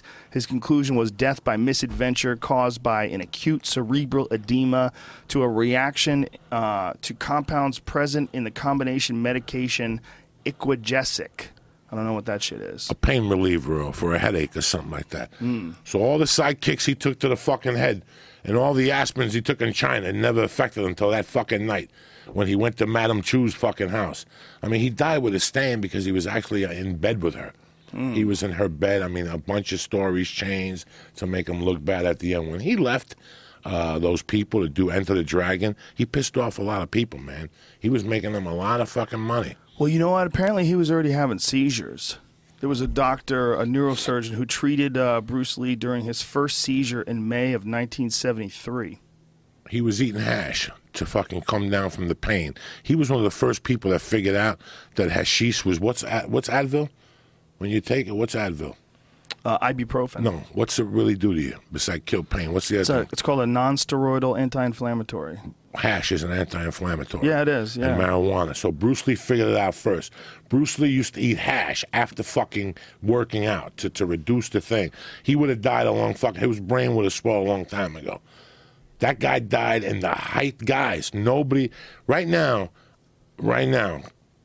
there's not too many people that remember the day he died. I mean, first of all, nobody even heard the day he died because news didn't travel that fast. There was no internet. We got it like 2 days later that he died. And I remember half of America was walking around fucking wounded, and I was one of those people. And I didn't believe it because he was fucking healthy as shit. He was flying through the air. He was making it fucking happen. But he went back to China, and God knows what they did to him over there, dog, and we'll never know. Here's a preliminary opinion. This is really interesting. Preliminary opinion of Dr. Peter Wu, the neurosurgeon who treated Lee during his first seizure, was that the cause of death should have been attributed to either a reaction to cannabis or Equagesic. Cannabis. Like his fucking, this is how you know it's bullshit. His doctor is telling him that it might have been weed. Very potent Nepali hash killed Bruce Lee. I told you, he was a hash head. That's hilarious. He discovered it first. Listen, there used to be cookies at Kushmart that whatever you ate during the week was good. But when he used to have these cookies that were oatmeal infused with hash oil. And guys, that was when I first started my diet when I was 418 pounds. And I couldn't walk, how sore in my ankles. And I would eat 2 of those hash cookies, and the next day my ankles would be like a fucking toothpick. The fucking hash would reduce everything. I wouldn't even feel it. Bent over rows, nothing. My back Hash is the best. It's amazing. And so, he was fucked up, Joey. Okay, this is a fact. He had a ruptured disc in his back. That don't kill people. Someone had given him, but this is one of the reasons why he was taking all kinds of different shit to try to deal with the pain. And he'd already had seizures. So he had seizures, he had a ruptured disc in his back, and he was getting medicated. The seizure they explained, the seizure they're talking about is the shit they tried to throw into the biography about him, that he would go away. Like he would go away. Like he would go away, and you'd have to say, Joe. Oh, sorry. But the doctor, it's saying seizure. It says neurosurgeon treated him for his first seizure. It's the same guy that says that pot might have killed him, too, though. Dog, I don't believe nothing out of China. And I love Chinese people, and I love their theories and stuff. You just think they killed him, huh? They killed him. They killed that boy. Chuck Norris said that his death was a reaction between the muscle relaxant medication that he'd been taking since 1968 for a ruptured disc. So he was taking the ruptured disc shit for a long time because he died in 73. Keith Richards is still alive. But he's not getting kicked in the head either. Keith Richards, how many times do you think he fell downstairs? All right? Come on, Joe Rogan. How many times do you think Keith Richards fell down the stairs? You think you look like that because... He seems like the type of dude that would be able to figure out a way to land correctly. This fucking guy went into... Listen, Joe Rogan, when you're fucking with that type of environment, you fuck with them. You could kill their mother and they don't give a fuck. When you hit their pocket, they don't deal with that shit. The Chinese, listen, the mafia concept was stolen from the triads. They're the smartest guys in the world. They still move. They're probably at war with the government from who's bringing the heroin in. They brought heroin in for years. Not one DEA case. Not one DEA case that goes Hung Mo Ling for heroin has ever been caught on smuggling. They're geniuses. They pay everybody. These guys, when it comes to their paper, they don't fuck around. In 1985, they got sick and tired of giving the mafia pounds of heroin for $50,000. The mafia was cut at 10 times, making $500,000 on a $50,000 investment. They got sick and tired of the Chinese. Go to fucking whatever now. See how small Little Italy is. Who do you think took it from them? The Chinese. They don't fuck around, dog. They don't fuck around. I don't like to believe they're still out there, these motherfuckers. When you go to Wyoming, why is there a Chinese restaurant there? You think Chinese people like Wyoming? No, they stayed after the railroads, and then they got cut in on the fucking heroin trade. How do you think the heroin gets to Wyoming? Through fucking white people in envelopes? Fuck no. It's those Chinese people. I don't really believe that. That's a joke. But when I was a kid, I heard a lot of stuff about the Chinese. Well, I don't like to believe crazy conspiracy theories, but if I was going to believe anyone, I would believe that the Chinese mob would kill you if you somehow or another fuck them out of money. I mean, that's one that seems like... And then let's go... All right, they made him famous, too, right? I mean, he wasn't famous before those movies. He was before famous. Those movies? Dog, by the time he hit Chinese Connection, I still remember the two-hand punch. The two-hand punch in the school was on the fucking commercial. We're watching Happy Days, bitch. We're sitting around 20 fucking Puerto Rican kids with robes on at a Catholic school with pajamas on, ready to go to bed.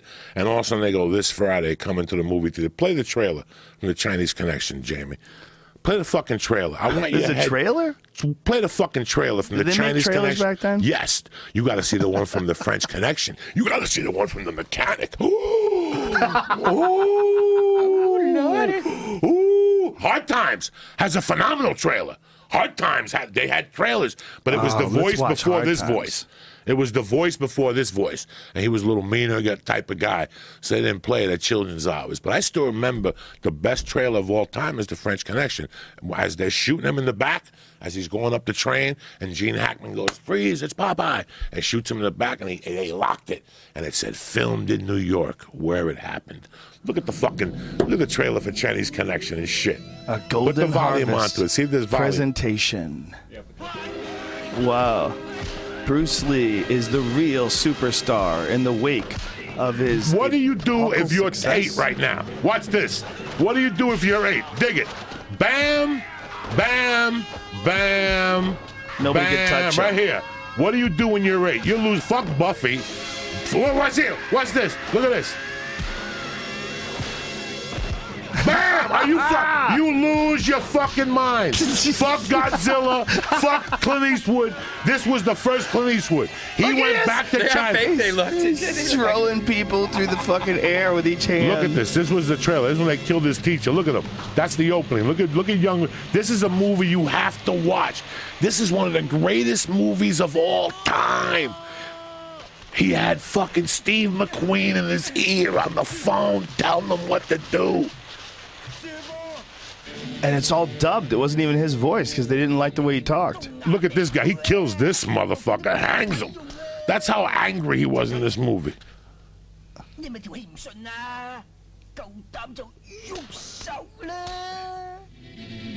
Sounds like Bobby. Watch this. This is when he made him meet the glass. This is tremendous. But down! Attack him! Everybody wanted to be Bruce Lee back then. He bust out the nunchucks in this movie. Oh, yeah. He didn't bust them out in Fist of Fury, which became Chinese Connection. He busted them out in this one. That's when he made him eat the fucking glass. That's when he hung two of the people. That's when he killed the first Russian. Come on now. Who the fuck you think you're dealing with? He does a move in that movie, Doug, that is so sensational. His anger. You know, he started hanging motherfuckers. Nobody hanging. That's Clint Eastwood type shit and hang him high. And we got to check the dates. Maybe Clint Eastwood robbed him. Of course he did. This is the horror. But everybody that was hanging people back then. Even the Chinese fucking people had to add a chick to the fucking drama to see if they got the other trailer for this. See if they got the other really good trailer. And you notice how he has to make out with a Chinese chick too. Would they have movies back then where a Chinese guy would make out with a white girl on film? Did they ever have movies like that back then? I know in Enter the Dragon, Jimmy Lee fucked a Chinese chick. Right? James Kelly. What was his name? What was the Jim Kelly? Jim Kelly. Jim Kelly fucked her. Remember he had like 8 of them sent to his room? John Saxon with the wig. Is there another Do you remember Chuck Norris versus Bruce Lee? Yeah, let's watch that real quick. That's sensational. Yeah, see if you can find Chuck Norris versus Bruce Lee. That came on HBO, and my head almost blew up. I made my mother get me HBO when the Groove Tube came on because the chicks ran through the jungles with tits. The Groove Tube is cousins with Kentucky Fried Movie. What is it? I've never even heard of it. Kentucky Fried Movie? No, the Groove Tube is the Groove Tube. Groove Tube is Saturday Night Live before Saturday Night Live. They made 2 movies called The Groove Tube and Kentucky Fried Chicken. Kentucky Fried Movie. Kentucky Fried Movie. I saw Kentucky Fried Movie. Oh, shit. Look at this. Look at this. This is the game, though. That's the game. God damn. Look, Chuck Norris taking off his black belt. Look how young he is. Yep. Bruce Lee. This is a gay porn. Look how slowly they're unrobing. No, this is the game. And look at Chuck Norris's chest. Charles Norris. Look at his chest. It's all hairy and shit. It's before dudes figured out shaving your chest. When you see this and then you don't like wrestling, what do you think the big difference is? Like, It's a movie, motherfucker. This is That's it. I'm not going to see a play. This was huge. Brian, this was...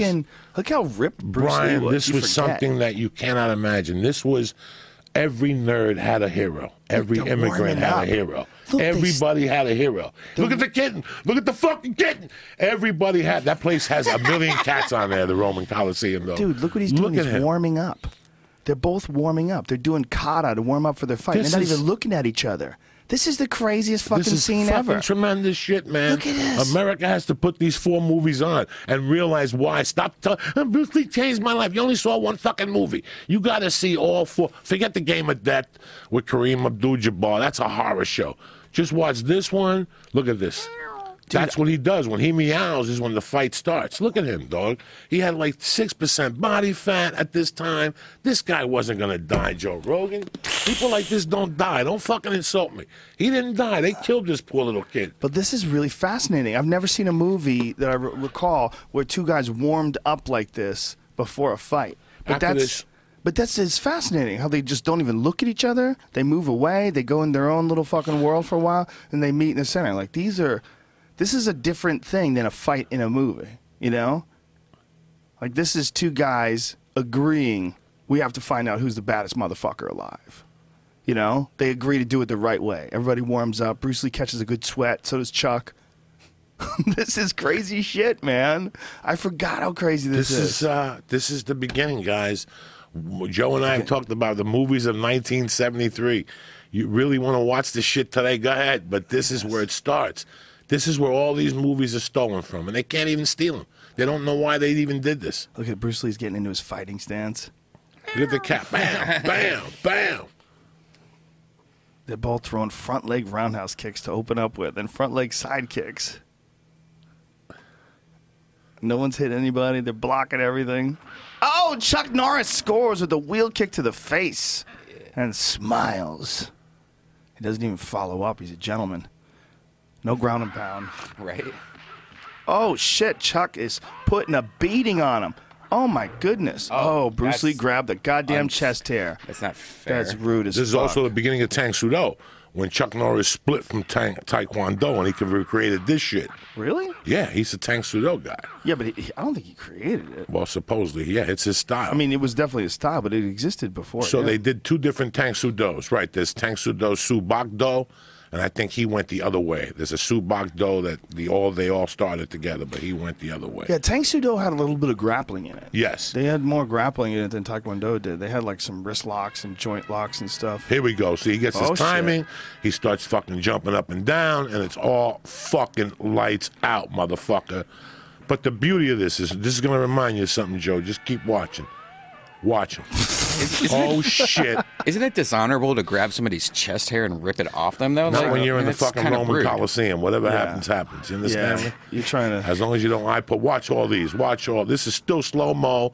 Nobody knows nothing. Watch Bruce. Hold up. How fake is this Roman Coliseum they're fighting in? Look how fake that brick wall is behind them. They keep showing, like, a picture of the Coliseum. And then a brick wall. This is crazy shit. Chuck Norris and Bruce Lee. They slow everything down. This is hilarious.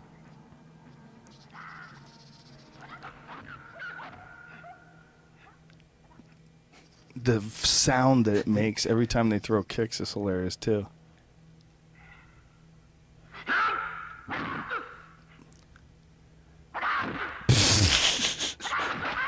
Hey, dog, it's 40 years ago. Look at the camera work. The guy's trying, man. Yeah. He's like, kick the fucking camera. He's trying. Meanwhile, there's a poster of the Roman Coliseum behind him. Look at that poster. They probably shot this in Laurel Canyon. That's Laurel Canyon. Chuck Norris is watching his feet, and he kicks him in the face. Oh, Chuck. Oh, put your hands up. Damn! What? Wow, Chuck just shook it off. Beautiful hair back then. Oh, the oblique kick. Look at him. John Jones style, son. Bruce Lee was the first. Oh, front leg round kick to the face. Chuck Norris goes down. Nobody had ever seen anything like this before back then. This didn't exist. You never saw a fight in a movie like when this. you were 11 and 10, your head almost blew up. You left there looking for somebody to say something to you. You would fuck them up, including your dad. You didn't give a fuck when you left these movie theaters. Look at this, Joe Rogan. You know, whether or not Bruce Lee ever competed, you know, I mean, that was like the big thing about him, is that he never fought. Like Chuck Norris was like world middleweight kickboxing champion at one point in time. Bruce Lee definitely did a lot of sparring, for sure. There's no way he could be this good. The way his timing is, his movement, like his understanding of what would and wouldn't work. Like these, in a lot of ways, even though some of it is ridiculous, some of his movements are more realistic than shit you see in the movies today. The way he checks with that oblique kick, the way he counters when you're moving in, it's very realistic. Like these scenes, like the way he's fucking this dude up is a lot like the way someone who's at a really high level is fucking somebody up in the UFC. It's really kind of ironic. Like the way he's... The shit that he's doing. Nobody does this, Snowbo. That's a move and a half. I told you. In the 70s, everybody swept Joe Rogan. Everybody. You had to watch that front leg. You were getting swept. Once you got into range and you threw two punches and they felt it, you were getting swept, dog. Everybody swept. The sweep has disappeared from our society. He broke his fucking arm. He broke his leg. There you go. Who the fuck you think you're dealing with? He broke his arm or his leg? Both. Look at his arm. That's on my hand when I was out of 8 balls. That's how it would shake. Chuck Norris, he broke his arm and his leg. His leg's fucked up, too. He fucked them up. He's trying to get back up. But listen, watch. This is a tremendous movie. This is tremendous, guys. Next time you see Chuck Norris looking dumb with the wig, think about this. Think about this move. Look, dog, he gets up. Even though if it's a movie, Bruce was very smart. He goes, let this fucking guy up. This is a great scene, dog. He can't stand. But he gets up. This is a good fucking scene. He gets up. This is tremendous, guys. Look at him. Look at him. He's trying to throw kicks. Can't get up.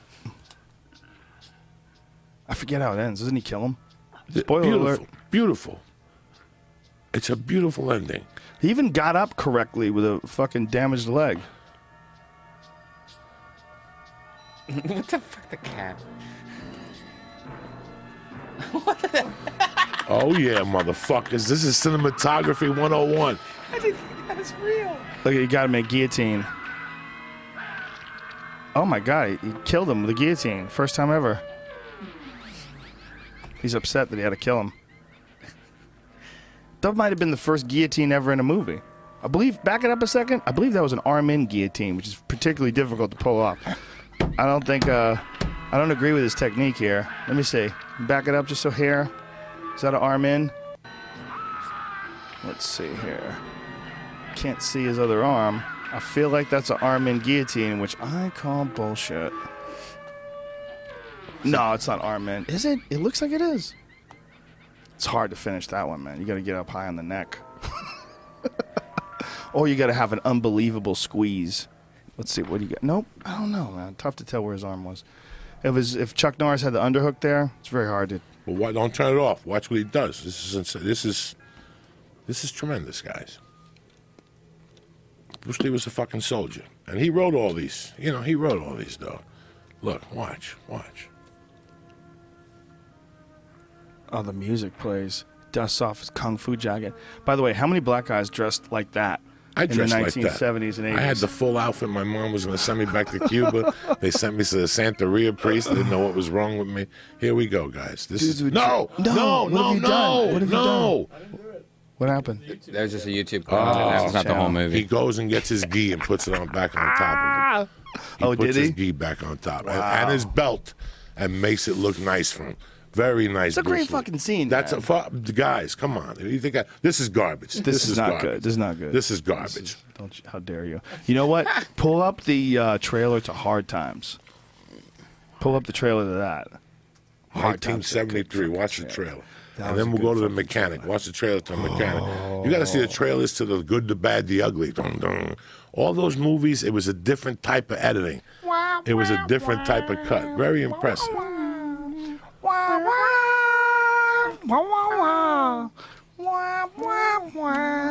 Fuck, man. It was a different world back then, man. A different world. A lot more believable back then. Charles Bronson James? Why does it say Charles Bronson James? I knock people down. You mean like a prize fighter? No, they're pickup fights. The money's made on bets. What does it feel like to knock somebody down? It makes me feel a hell of a lot better than it does him. 1933. America had hit the skids. People were out of work. Wow. And out of luck. Third refill costs a nickel. Life was as tough as a cheap steak. It was hard times. I got a husband in jail, no job, and no prospects. I don't look past the next bend in the road. A man had to live by his wits. You know, he was 50 when they made this movie. Good, but I'd get long odds. What kind of odds you talking about? 5 to 1, 3 to 1. Deal by his fists. Columbia He was an Pictures old dude presents back then, but in Hard great Times, shape, man. Starring And Charles that dude that he Bronson as fights was a gas Chinky, station drifter. attendant on Melrose across from Paramount. A That's how he loner. got that. He got that in the longest yard. Really? Yeah. A That man who bald-headed guy. spoke soft I barely know you. Yeah, but would you like to? and hit hard. James Coburn as Speed, a born con man. 50-50 on all scratch bets and expenses. All side bets, I keep 75%. That's how it works. Who can make a fortune in a day I propose a toast to the best man I know. Me. and lose in a minute. I'm flat broke. I need some money fast. What the hell are you doing? You don't want no trouble. Just you pay your debts. Speed Speed was the hustler. Broke his car with a sledgehammer when you had money. rules about that, except who wins. Cheney was the hitter. You ever get scared when you do work? I don't think about it. Together, they just couldn't be beat. You give us our damn money now. You want that money? Take it. No, I got the gun. I don't think you want to use it. One way. You want to see another? Charles Bronson, James Coburn, Jill Ireland, and Strother Martin. They're a knockout. In hard times. God damn! Every punch has the exact same sound effect. Every punch is. It's such a weird artificial sound. Like, why didn't they like have someone actually punch something and like get the sound from that?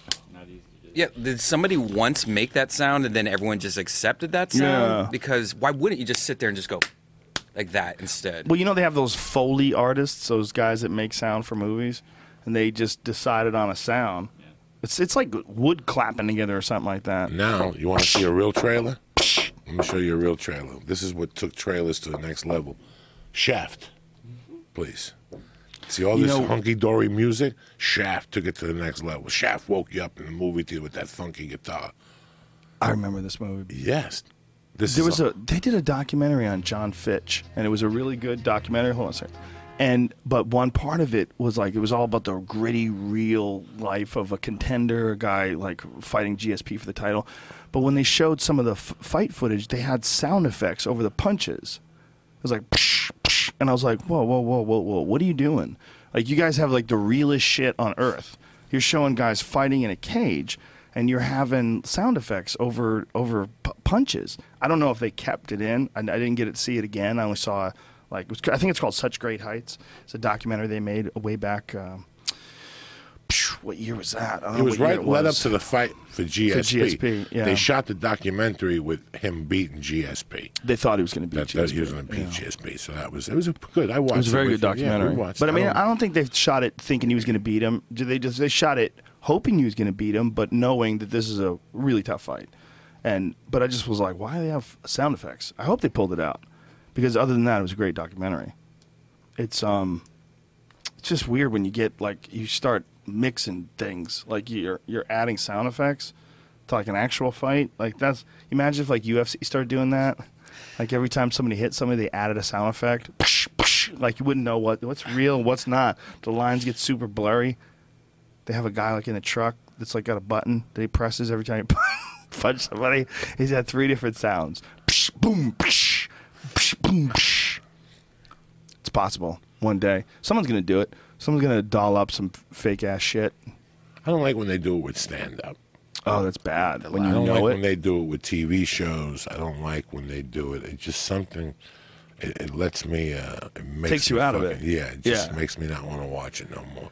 Yeah, laugh tracks in sitcoms are very confusing. Very confusing. They use laugh tracks on sitcoms sometimes when the sitcoms aren't even shot in front of an audience, or they did at one point in time. It wasn't just that they added laughs to juice up a joke, which they definitely do, but it was also that they did it like they weren't even in front of an audience at the time, and then they added like some fake laughs where they thought it should be funny, which is so weird because you're watching it at home and you're supposed to like go, you're supposed to like go along with it, but it's so inorganic. It's almost like a light goes off that tells you time to laugh now, and like it kind of has the same effect. It's so weird watching Lucky Louie, which was Louis C.K.'s first show, because it was in front of a laugh track or a studio audience. I think it was a studio audience. And it was just so weird because you'd like get something out of the fridge, you'd be like, oh no, hey, Jim Norton. And everyone's like, ah. And it was like, wait, that's not supposed to be there. It's so awkward. Well, yeah, that didn't work out, that show. But he figured it out. He figured out how to do it. Just do it all yourself. Which is really crazy that someone does that. He does the whole thing himself. Pretty amazing. You know, he does a lot of the writing. Produces it himself, edits it. He used to edit it on a little laptop. I mean, I don't know how he's doing it now. But back in the day, he was talking about how he's editing his show on a 12-inch MacBook.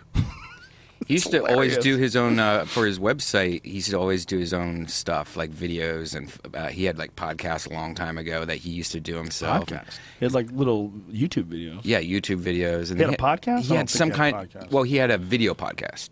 So if you go on iTunes right now and look up Louis C.K. podcast, it actually is still up there. It's really weird.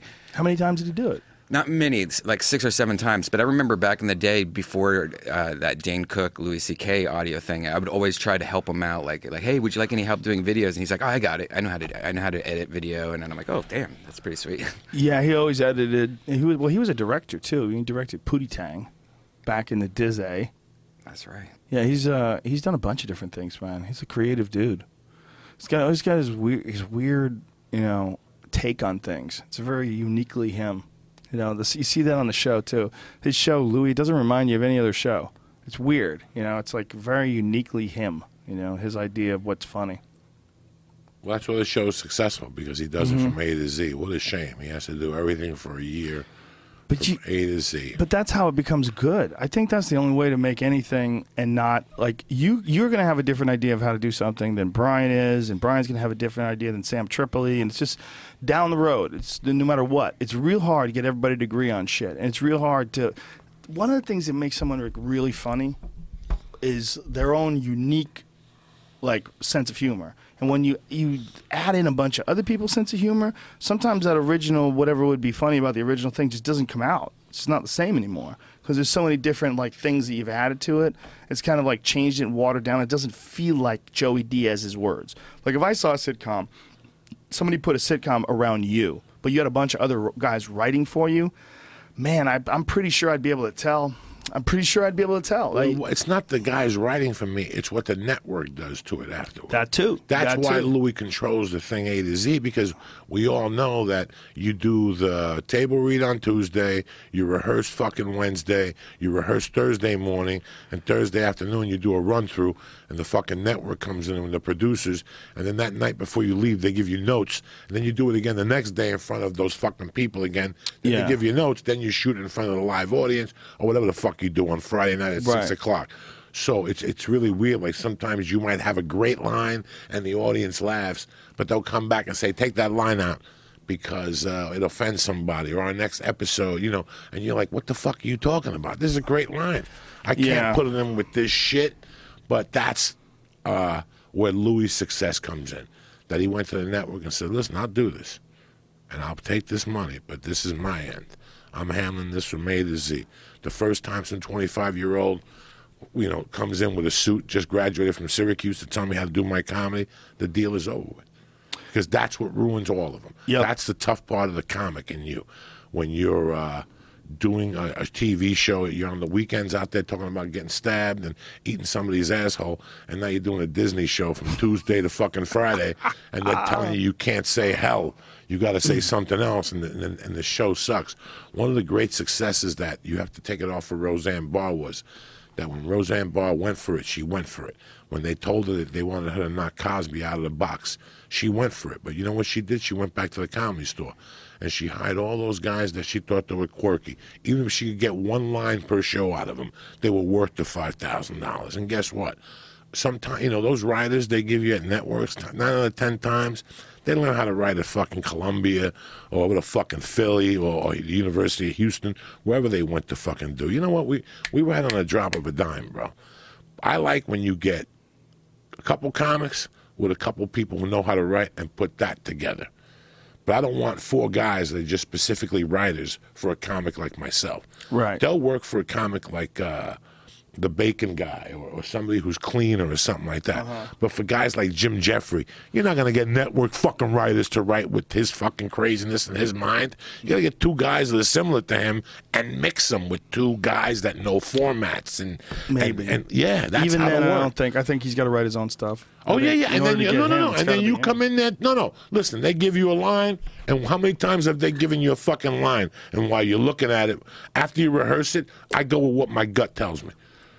If you say a line to me in rehearsal and I spit it back at you, I say the first thing I say is what my gut tells me. Then they'll come over and send the bitch with the glasses and say the line is you're gonna kill the cat. Yeah, all right. Watch this. Bam, and it works again. What's the line here? The line is the one I just said. To kill a cat ain't getting no fucking funny response. But the network will want you to say kill the cat. I'm just saying. Right, because the writers will tell it's you. It's the writers to tell you. I've seen that many times. So if the comic says fuck you, I'm gonna do this line. You mix that with the two guys you got, and that.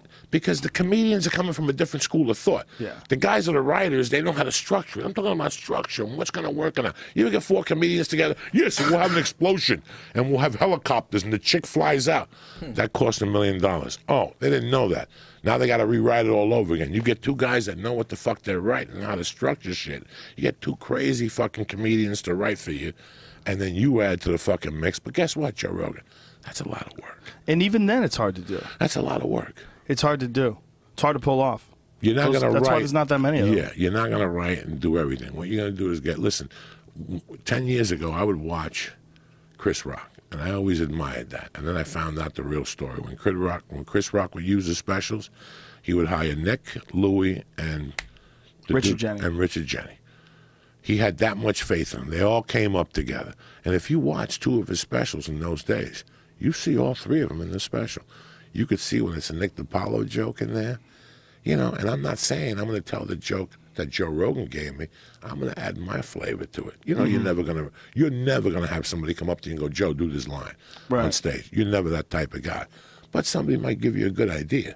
Premises. People give you some good premises. And if you watch, even the fat hanging over the heel, that's a Nick DiPaolo type of thing. Right. When he says that joke, you saw it. Right. You saw the development of the special. You saw that maybe it's an hour special.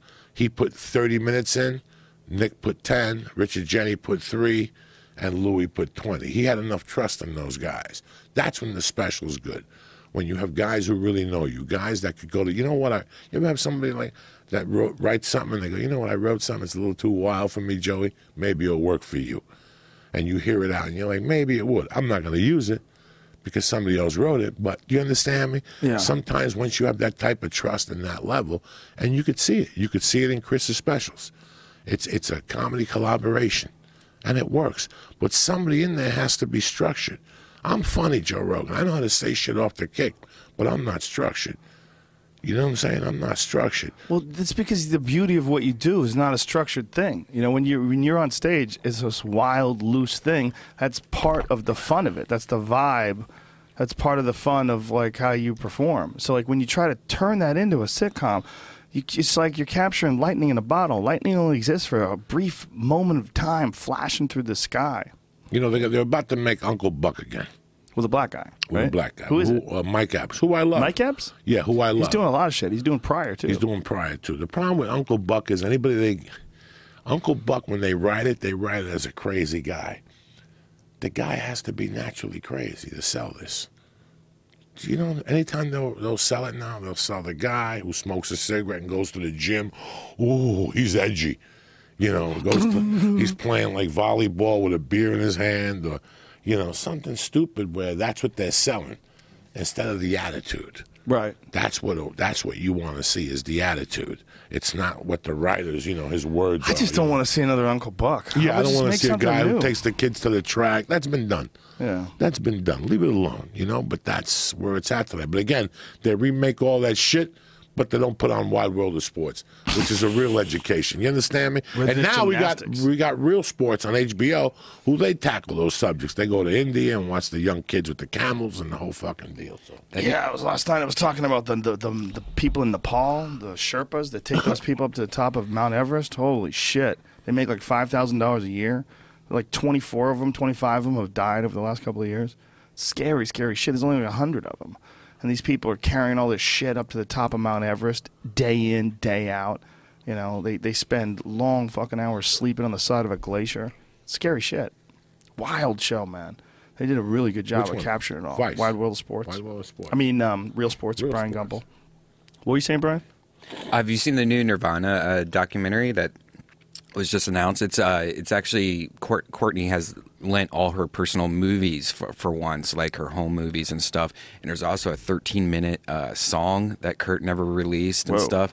And it's heartbreaking if you watch it. It's really well done, and it's coming out in the next month or so. But it's check it out. There's a lot. They mix animation and a lot of different medias with it, and it's a pretty depressing movie. It's hard to believe that guy killed himself, even after She it fucking happened. killed him. That dirty bitch killed him. She poisoned him. Triads killed him. She poisoned him. No. She put the gun to his head. There's a whole conspiracy theory up there. Yeah. Do you believe? You got to sneeze?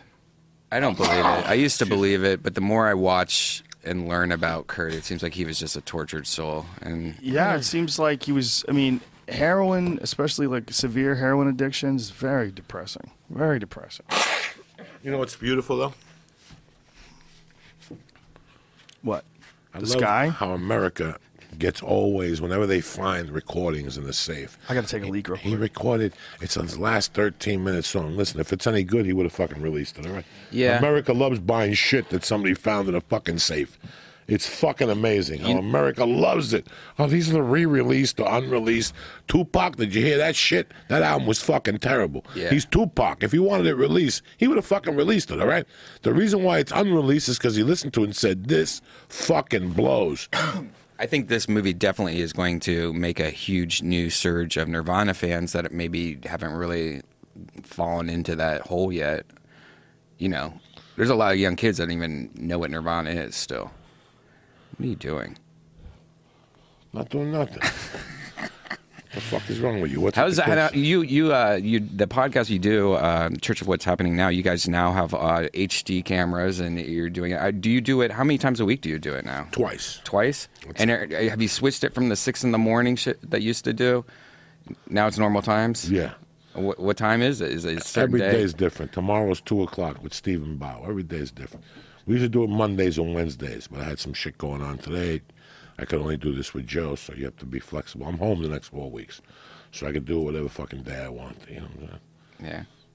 Great. I usually always do one Monday. Monday, you got to have one up.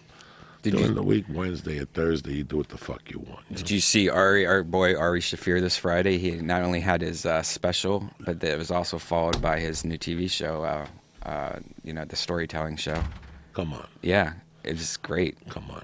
And this was, like the couple days after that Howard Stern was just like, who is this Ari guy? Meanwhile, he has like 2 shows on a Friday night at midnight on Comedy Central, and his billboards everywhere of him. I didn't fucking know that. All right. Well, he's got one billboard on Sunset. Anyway. But it's beautiful having it right in front of his house. Howard does that. He pretends he doesn't know what you're doing. He pretends he doesn't know like that the kid is a successful comic. He mocks people. Someone's talking shit about him, he's going to mock them. He's not going to bother Google searching him. Why would he do that? Whatever he says, like in his reach, it's gospel. So Ari becomes a loser. The whole thing's kind of funny. I can't believe that he talked about it for 25 minutes. I just didn't understand that. And he backtracked so many times if you listen to it, because he said that he literally said podcasts are for losers, and he kind of backtracked that whole saying, and he's just not paying attention to what everyone else is talking about. He's just kind of like, no, if you want to be in radio, and we're not trying to be in radio. He's just... Do you think he's just protecting his value for Sirius Radio? I think he's talking shit, and when he talks shit, people start talking about him. And I think he's a smart guy. He knows what he's doing. He's like by saying things that saying that Ari's like doing his stand up into a podcast. I guess he's buying. If you want to be by yourself and no one's listening, get a job in terrestrial radio. Those jobs don't even exist anymore. Yeah. I mean, try. And not only that, that's not what a podcast is. What a comic is doing in a podcast is just having a good time, just sitting around talking shit. You're not trying to like the idea of like having the pressure of being hired. Like somehow I know that's good. This is what's good. What's good is the creative process. Like what comes out of a podcast when you're putting it together and the conversation's flowing. You're trying to figure out what story to tell and how to say it, and it comes out and people are listening. The entertainment value, that's undeniable. That's what's important. If you want to just talk about how much money's being made and where it's like. You're missing the entire point. Like, you're missing the entire point if that's what you're talking about with stand-up. If you were saying, you're stand-up, you're not making any money, you don't even know what you're doing, I've sold out arenas, but your stand-up is not. Imagine a comic saying that to another comic who's trying to figure out how to do it. What's what's good about stand-up and what's good about podcasts is that people enjoy it. That's it. That's what's good about everything. Everything you make, whether it's a movie or a song, do people enjoy it? If they enjoy it, then you're successful. Then it's successful. The idea that you can't make any money on it is just not true. So if he says that, I feel like he's trolling. I feel like he's trying to get people to talk about him. That's what he always did, man. You got to understand how clever that dude was. He would go into markets, and you don't just compete with a guy in a market, okay? You go in a market and you own him. You go in the market, you put up fucking posters, you stage a fake funeral for Mark and Brian. You give him a funeral, man. You mock people to the end of time. You spend hours talking shit about them on the radio. It's some gangster shit, and that's what he always did. It's straight gangster. He would go in and just jack a town. Like, you got to understand what you're dealing with. Like, this guy's not stupid, man. If he's talking shit, he wants people to talk shit back. He knows that there's a shitload of podcasts, and when you start talking shit back, then, you're comparing your accomplishments with his accomplishments, and in his mind, he can't lose. But I think he trolls. He's just too smart. It's not just that he doesn't believe that, like, keep saying to get a job in terrestrial radio. He doesn't even have a job in terrestrial radio. He's on Sirius. And you can't just jump right into Sirius, obviously, but for comics, like, that's not a smart move. You want to be nationwide. A podcast, like, he's got to know that guys use podcasts to sell tickets, and people that most people have never heard of, outside of the stand-up comedy and podcast world, like Tom Segura is not a household name. But that motherfucker is selling out places all over the country. World. Small theaters. Everywhere he goes, he's selling out clubs, and it's directly because of his podcast. To say that that's not a good idea and that he should be on the radio in Connecticut somewhere that's not true. So I don't think he believes that. I think he's just talking shit. And I think Ari Shaffir's podcast probably has led him to a lot of his success in Comedy Central and his TV show and the storytelling show. And like, there's a path, from Ari starting that podcast to, and keeping up with stand-up comedy that he can't deny has helped his career. 100%. Everybody that does a podcast has benefited from their podcast if they do stand-up. Every single person.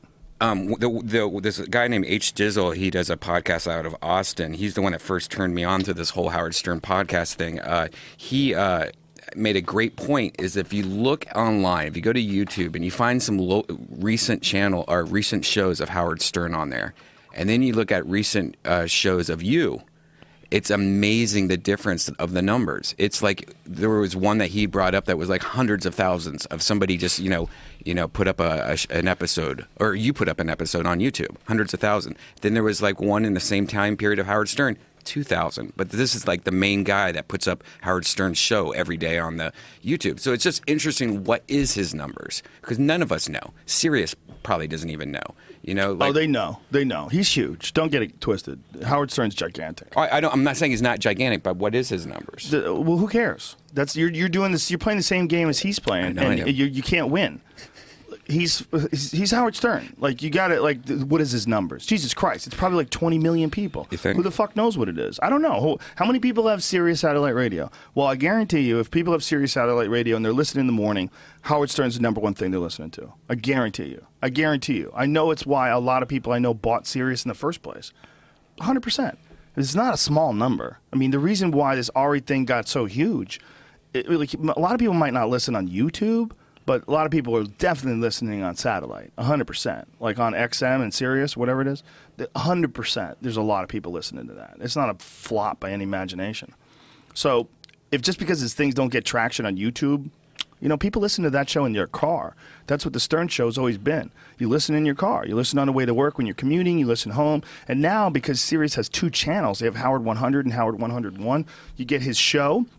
You get replays throughout the day, and then on 101, you get all these old shows that he did. Like, you'll hear him interviewing Bon Jovi in the fucking 90s or something. And if you have an iPhone, you have every single TV show, and it's free because you have YouTube.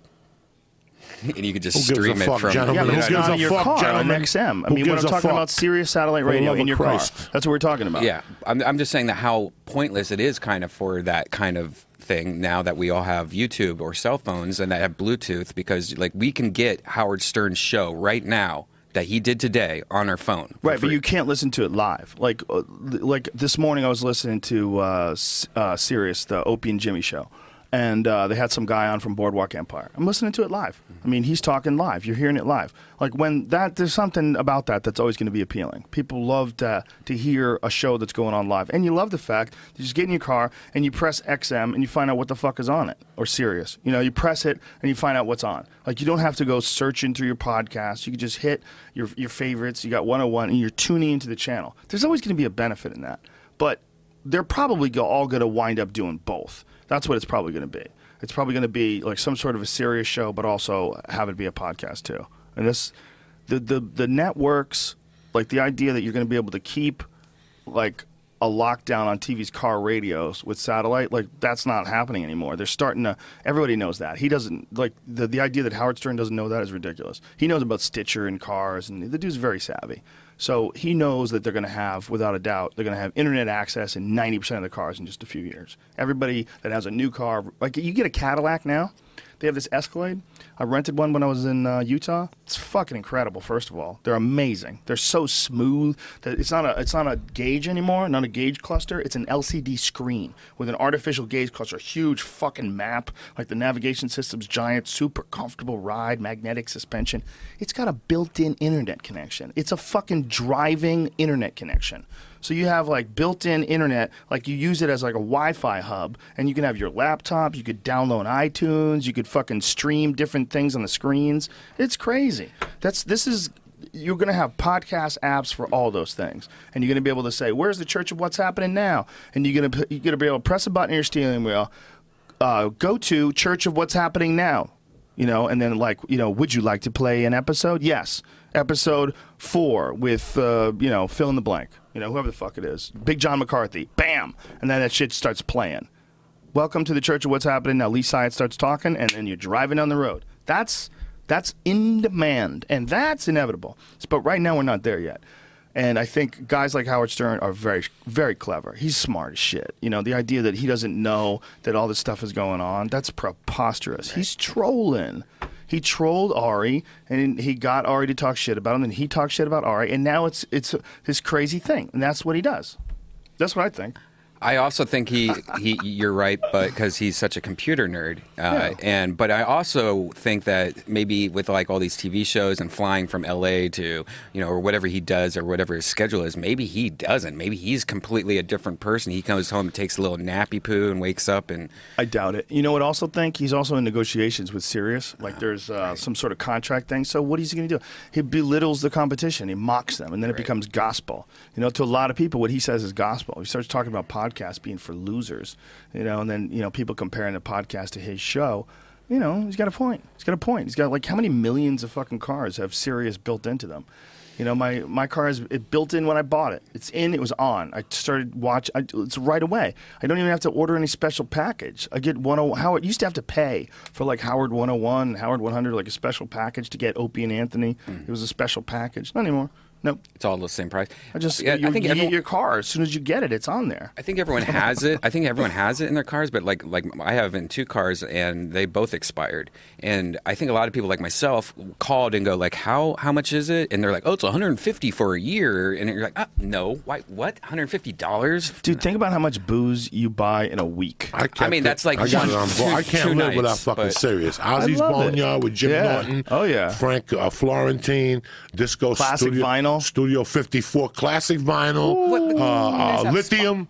I get Nirvana, Soundgarden, Hair of the Dog. I get all that. That's whatever.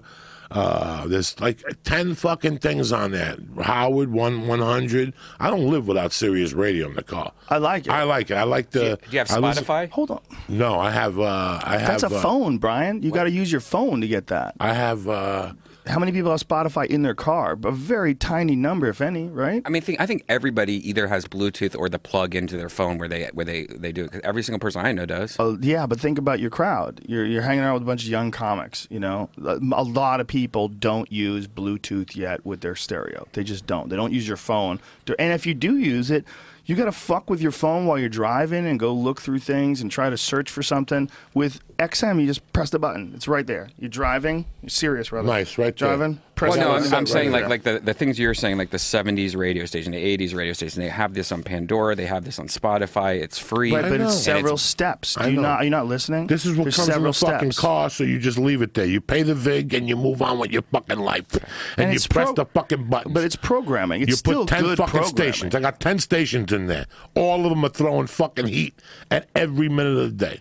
Yeah, your presets. I don't And need then you no have- fucking Spotify. I don't need no all this shit. I got it all in there. It comes with the fucking car. That's what the man's saying. It's undeniable that it's a good value. If you're someone who sits in traffic and it's entertainment and you need entertainment, it's undeniable. There's hundreds of radio stations. There's a bunch of different talk stations. There's BBC stations. You tune into it anytime. They're talking about diamond mining in Africa. You flip to the next one. They're interviewing someone in Bangladesh that's dealing with some ISIS attack. It's fucking great, I get man. in The the idea wife's that it's car. not good just because there's Spotify and just because there's a lot of extra steps involved in all those things. If you're gonna want to you're gonna do Pandora, you're not gonna listen to the BBC. You're not gonna listen to Howard Stern. You're not gonna listen to Opie and Jimmy.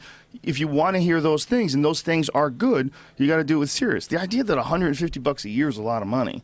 Come on, man. That's $10 a month. $10 a month ain't shit. $10 a month for every single day you get something. It seems to me like it's a value. It's just not. It's not that bad a thing. It's everything. Everybody has this idea that it has to be one or the other. You know, they can all coexist. There's nothing wrong with having satellite radio in your car. I get in my wife's car, and she listens to all that shit the Gentiles listen to. They get scared. Rush Limbaugh and all that Fox shit. You know, my wife is as white as they fucking come. I get in the car and I got to give her a look. What is this shit? She got 3 stations programmed to scare white people shit, you know. That's hilarious. The world's gonna Michael end. Savage. Yeah, Obama's in Japan. I got in the car this morning. We're here live in Japan with Mrs. Obama. Get the fuck I out of used here. to listen to a couple of those guys on Sirius, too. There's a few of those guys you can get. Those guys are awesome. They They're scare the fuck hilarious. out of you as you drive. I can't. The only guy I like is the guy that comes on lunchtime, Steve Harvey. Mm-hmm.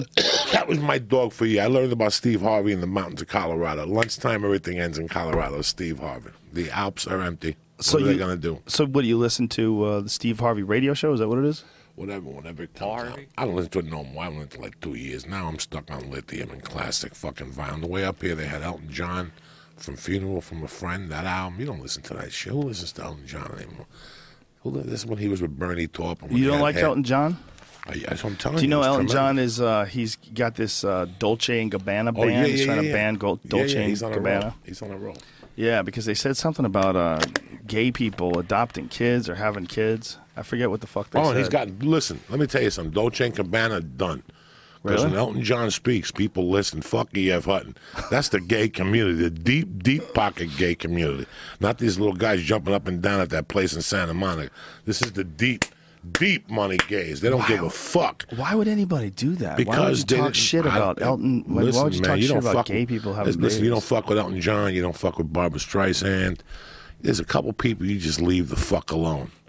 Let's find out what it is. Dolce and Gabbana band. What's up, B? Any Dolce other and places I Gabbana get music band. from? Spotify, Ringwood, what else? Well, my point Let was me like fucking go on with the phone and crash. More options for me to take this fucking car off a cliff. That's what you're giving me. No, I'm just saying that the future, I think, of that is suspect because I think phones or cars are now having Spotify automatically in there and Pandora, just like satellite radio. And I just think the future of that is I don't know. It just doesn't seem very good. The future of what? Sirius? Satellite radio. It's a program. The idea that everything is programmed for you. The difference between that and something like Spotify or Pandora is you're going to go searching for stuff. Well, no, they have the same thing.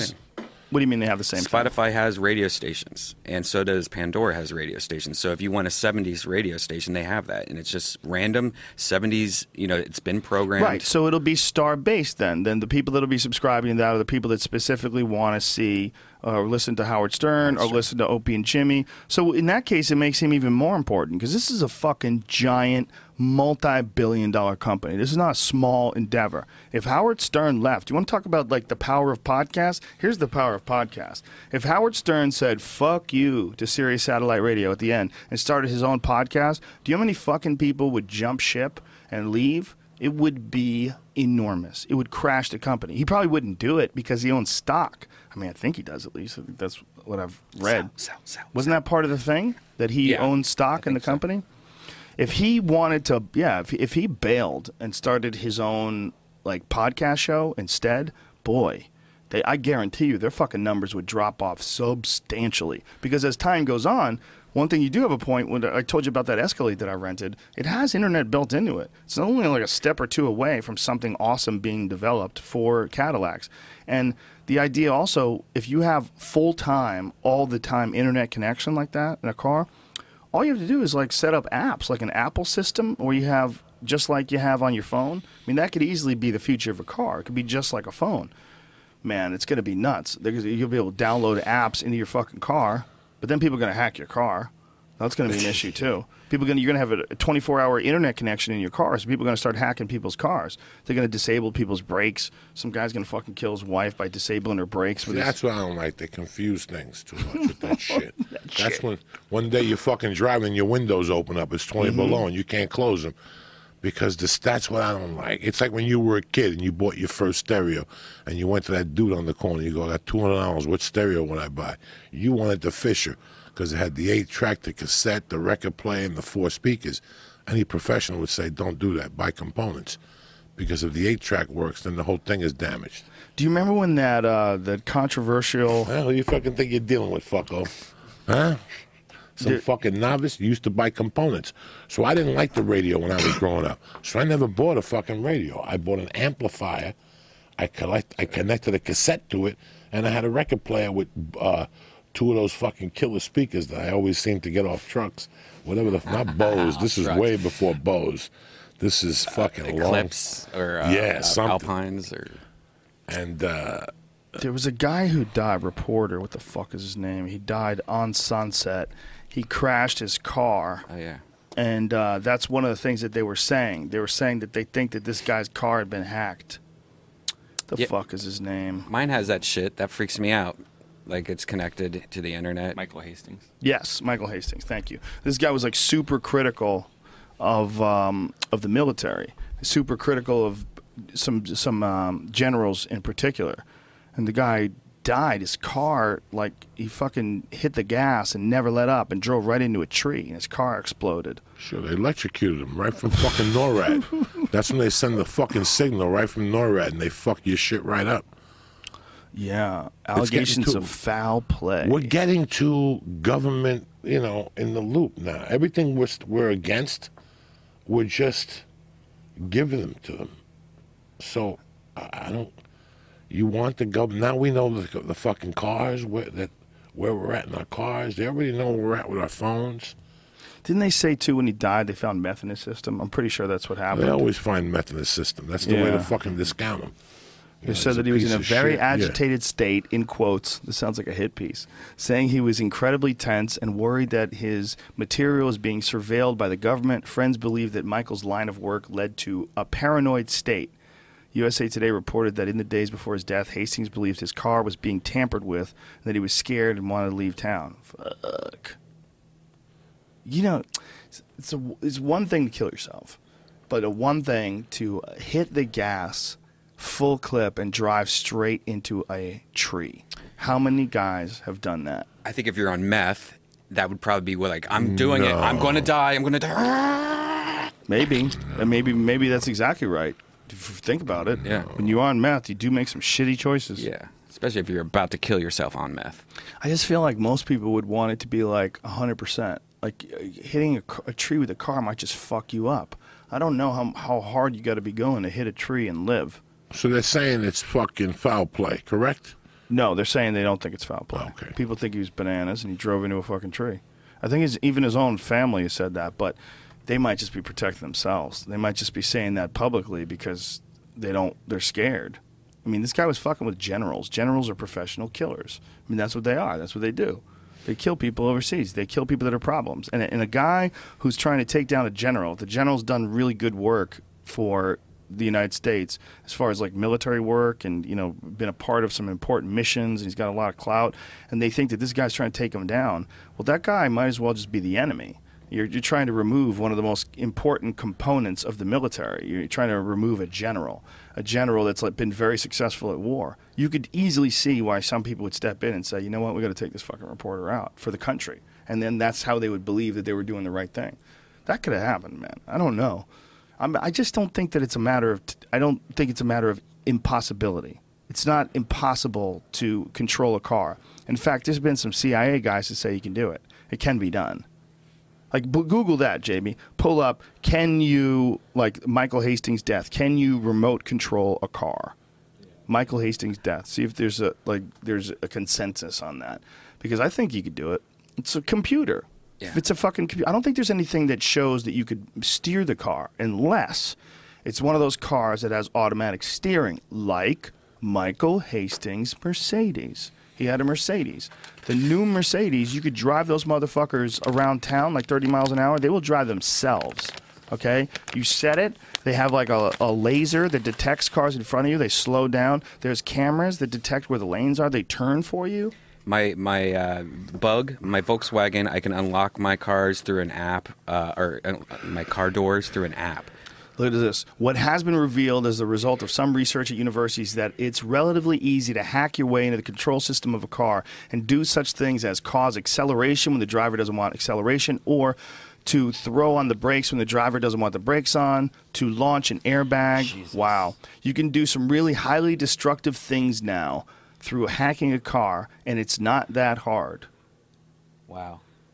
Wow. So if there was a cyber attack on a car, and I'm not saying there was, Clark added, I think whoever did it would probably get away with it. Oh, good Lord. My Ford Sync, sends reports to some office once a month, and it tells you my brakes, like how good my brake pads are, like everything about my car. So it knows everything about my car and has connections to every part of my car, it seems. My sleep apnea machine sends fucking signals to the home front. And every 60 days, they send me reports, too. But that makes sense, though. Your sleep apnea machine's not driving around town into a fucking tree. Right. Fucking That's controlling his breathing. Everything has... Yeah. You could go on a report at the end of the month. I don't know about the car thing. Well, they're going to have computers that can control, like, they can virtually control anything. Like, one of our sponsors is Smart Apps, or Smart Things. And Smart Things is you can control your alarm system, your electricity, shut your lights off and on. I mean, these things are like they're making. But you know what I don't like about that, Joe Rogan? What? If you could do it, that means somebody else can too. Somebody else can so do it don't too. open the fucking app. Mind your fucking business. Mind your fucking business. Because that means somebody else could too. So one night you're at home getting your dick sucked, and some 13-year-old doesn't want to swat you. He wants to fucking turn the lights on like fucking poltergeist in your house. You know, you need that shit. Don't fuck with it. Don't open the door. If you answer the email back that says you have a relative that left you $5 million, guess what? You're done. You're kaput. Just delete that motherfucker. You don't even open it. Why don't you go back to a flip phone? For what? Because you can avoid all this. You and Ari. Ari's already gone to flip phone. Listen, I'm going to make a confession today that a lot of people don't know. I don't even know what the fucking app is. I don't have an app on my fucking phone. You don't have a single app on your phone? I don't know nothing. I check Twitter and Hotmail. That's all I want to check. Those are apps. That's it. That's it. Those are two apps. That's it. Everything else got nothing. I got a blood pressure thing. Oh, I got you have a an thing app for for my blood heart pressure. stress. Well, now we got 4. To put my fingerprints on there. It's just your heart stress? It Through does your phone? everything. I got one of my buddies, John Cutler, up in San Francisco, sent me a thing. You connect to your iPhone and check your blood pressure. I take it with me on the road. That's I incredible. take it into the gym when I do sit-ups before my head blows up. That's an app. Yeah. Yeah. But I don't know nothing about iTunes. Like, I give it to my wife. I go, here, put this on there. I don't know nothing. I don't know people who fucking, I got It's my so fitness, easy, man. I got myfitnesspal.com on here to count my protein, carbs, and all that shit. But I don't do it some from incredible my phone. shit with these things I don't now. do it from my phone. I do it from the house where there's no misunderstandings. 9 out of 10, I don't have my glasses. I'm out of the fucking phone. If you email me for something, I don't get back to you, text me, you're fucked. I don't have my glasses. Forget it. The eyesight is completely gone now. I'm almost done here. I'm almost fucking done here. I got to go back to the doctor like in 2 weeks. How bad is your eyesight? The fucking left eye, listen, if you see me in my car, just go on the left side. Don't take a chance on the right, because I might deck you fucking with that thing.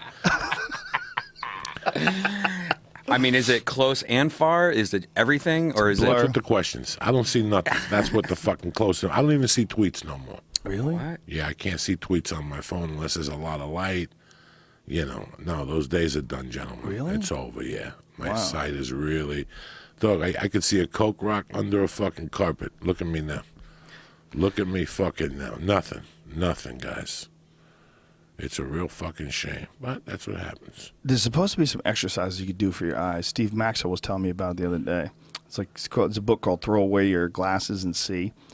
And I had this woman on named Katie Bowman, and one of the things that she was saying is that your eyes, like when you're looking at things, everything in the same distance, like you're constantly looking at a screen, it's like having a cast on. Like it makes your eyes atrophy. It's not good for it. Like you're supposed to be looking at things all different distances, looking at things from far away, looking at things from close up. And when you look at things all different distances, your eyes stay pretty good. But when you're just constantly staring at a screen on a regular basis, your eyes start to get really shitty. I think that's definitely with me. Mm-hmm. I could tell when I started really sitting in front of a computer and my eyesight, it just demolished it. Yeah. After 44, it just ate it up. Like, what the fuck? Some people are just constantly looking at their phone. That does it too. But if you can just incorporate a lot of distance looking into your life, like go outside and look at things far away, like your eyes will have like a better medium. Like let them focus on shit that's really far away and focus on some things that are close. When you do it, you got to balance it out, just like anything else, I guess. I'm sure I don't use my iPhone to the abilities. I understand where Ari went back to the flip phone. It's too much of your time consumed. Yeah, that's what he felt. But I feel now that, if I can get an email, I like to get my email. That's very important. I mean, my main email, I like to get it. You just got to have discipline. Just don't look at your fucking phone all the time. I don't give a fuck. I'm not going to go on there and read what's happening on Yahoo. I don't give a fuck. Ronda Rousey, that's got nothing to do with me. None of that shit got nothing to do with me. I read what's important. You send me an email or call me. That's all I fucking know, all right? I don't know nothing. When I'm out of the house, you're dead. I don't take pictures, nothing. I'm done. I'm out there living. I'm paying attention, dog. You're not Instagramming? No, life is too fucking Do you have an Instagram? Quick. I have no idea. I have no fucking idea. There's a certain aspect to it that I think is pretty cool. The idea that you can get an alert on your phone and go check about some breaking news that's happening right now, and you find out about something you would never have found out about. I got friends that call me. They're sitting in front of the TV waiting for something. Yeah, bad but then to you look happen. at the phone, you're like, who the fuck is calling? No, I get it. I got it. I can see that. I'll call them back. I get the message. GPS, just when you're somewhere and you're like, where's the closest Starbucks or where's something at? Like Ari says, he's not on his phone as much now that he has his phone. Bullshit, because he's spending 10 times longer trying to type a sentence to me. Like the other day, we're going back and forth. I'm just like, what is... Oh, yeah, he's on a flip phone. And he's like... Yeah.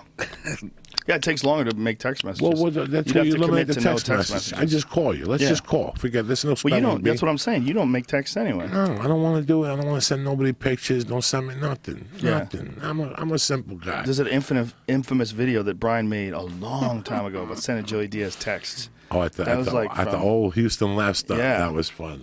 Yeah, what year was that from? Joey Diaz Ready to Die. It was 2005. Called, and it was, around that. That was 10 years ago. Isn't that crazy? 2005. Pete still had that club. Can you believe that shit? Wow. That's crazy. It's sad that club doesn't exist anymore. That was one of the all-time great clubs. It's glad that a lot of clubs don't fucking really Not glad. exist. No, sad. Sad. Yeah. A lot of clubs don't exist. So. Yeah. Well, and a lot of new ones have opened. I've gone to a lot of good clubs the last 3 years that I didn't even know existed. Cleveland's a good club. Indianapolis is a rocking little city. I had never been there. Buffalo's always rocks. How long's Healy in Portland been around? 7 years, maybe. 7 years? No. Maybe? Really? No way. No. It's like 3 or 4. Maybe. All I know about Portland is Houston, Texas in 1990. Comedy has become the it thing to do, and it feels good when you go up there as a comic. Oh, yeah. In Houston, all the bartenders, they didn't know your name. Just some hip guy was down. Let's go down there and have a beer. That's it. That's what it's become in Portland. Right. And I feel that. I like when I go up there. The afterwards, the food in those trucks, the weather for 3 days. That's probably one of the best up and coming right now. Portland, but all the heliums are smiking motherfuckers. All those heliums ain't fucking. Ari called me the first time. He goes, "You're right about Portland. The Cuban sandwich is fucking primo. They ain't fucking around." They got great food. Portland is the other place where I have the ranch dressing. The other place where you do have ranch dressing? They have spicy ranch dressing over potato tots. It makes your asshole fucking what is this? bubble. You actually like some ranch dressing? No, is this a new revelation? That's the lady told me after I ate it. It's Said it not was like ranch. I fucking ordered it. It's pink. It's red. It's like fuego. Well, it's probably like a homemade ranch. It's not really like the ranch you motherfuckers eat at home. It's probably Yeah. just ranch mixed with Red Hot. That fucking malaria. No, there's a lot of like craft restaurants up there that are making their own food. Yeah, that she makes their own sauce. It's There's delicious. a fucking place I Instagrammed it. There was a truck that we went to. It was a Thai cheeseburger. Holy shit, it was good. What was on it? Oh my god, that peanut sauté sauce, hot peppers, grilled jalapenos. I don't know what kind of cheese it was. There was a bunch of other shit on it. I had 2 of them. I had to go back. I couldn't even fit it in my stomach. I crammed that fucker down my throat because it was so good. It was so delicious. I mean, it was probably the most delicious cheeseburger I've ever had in my life. That's it right there. It's called the Brunch Box. Yo, you don't even tell by that picture. That picture, it's got bacon on it.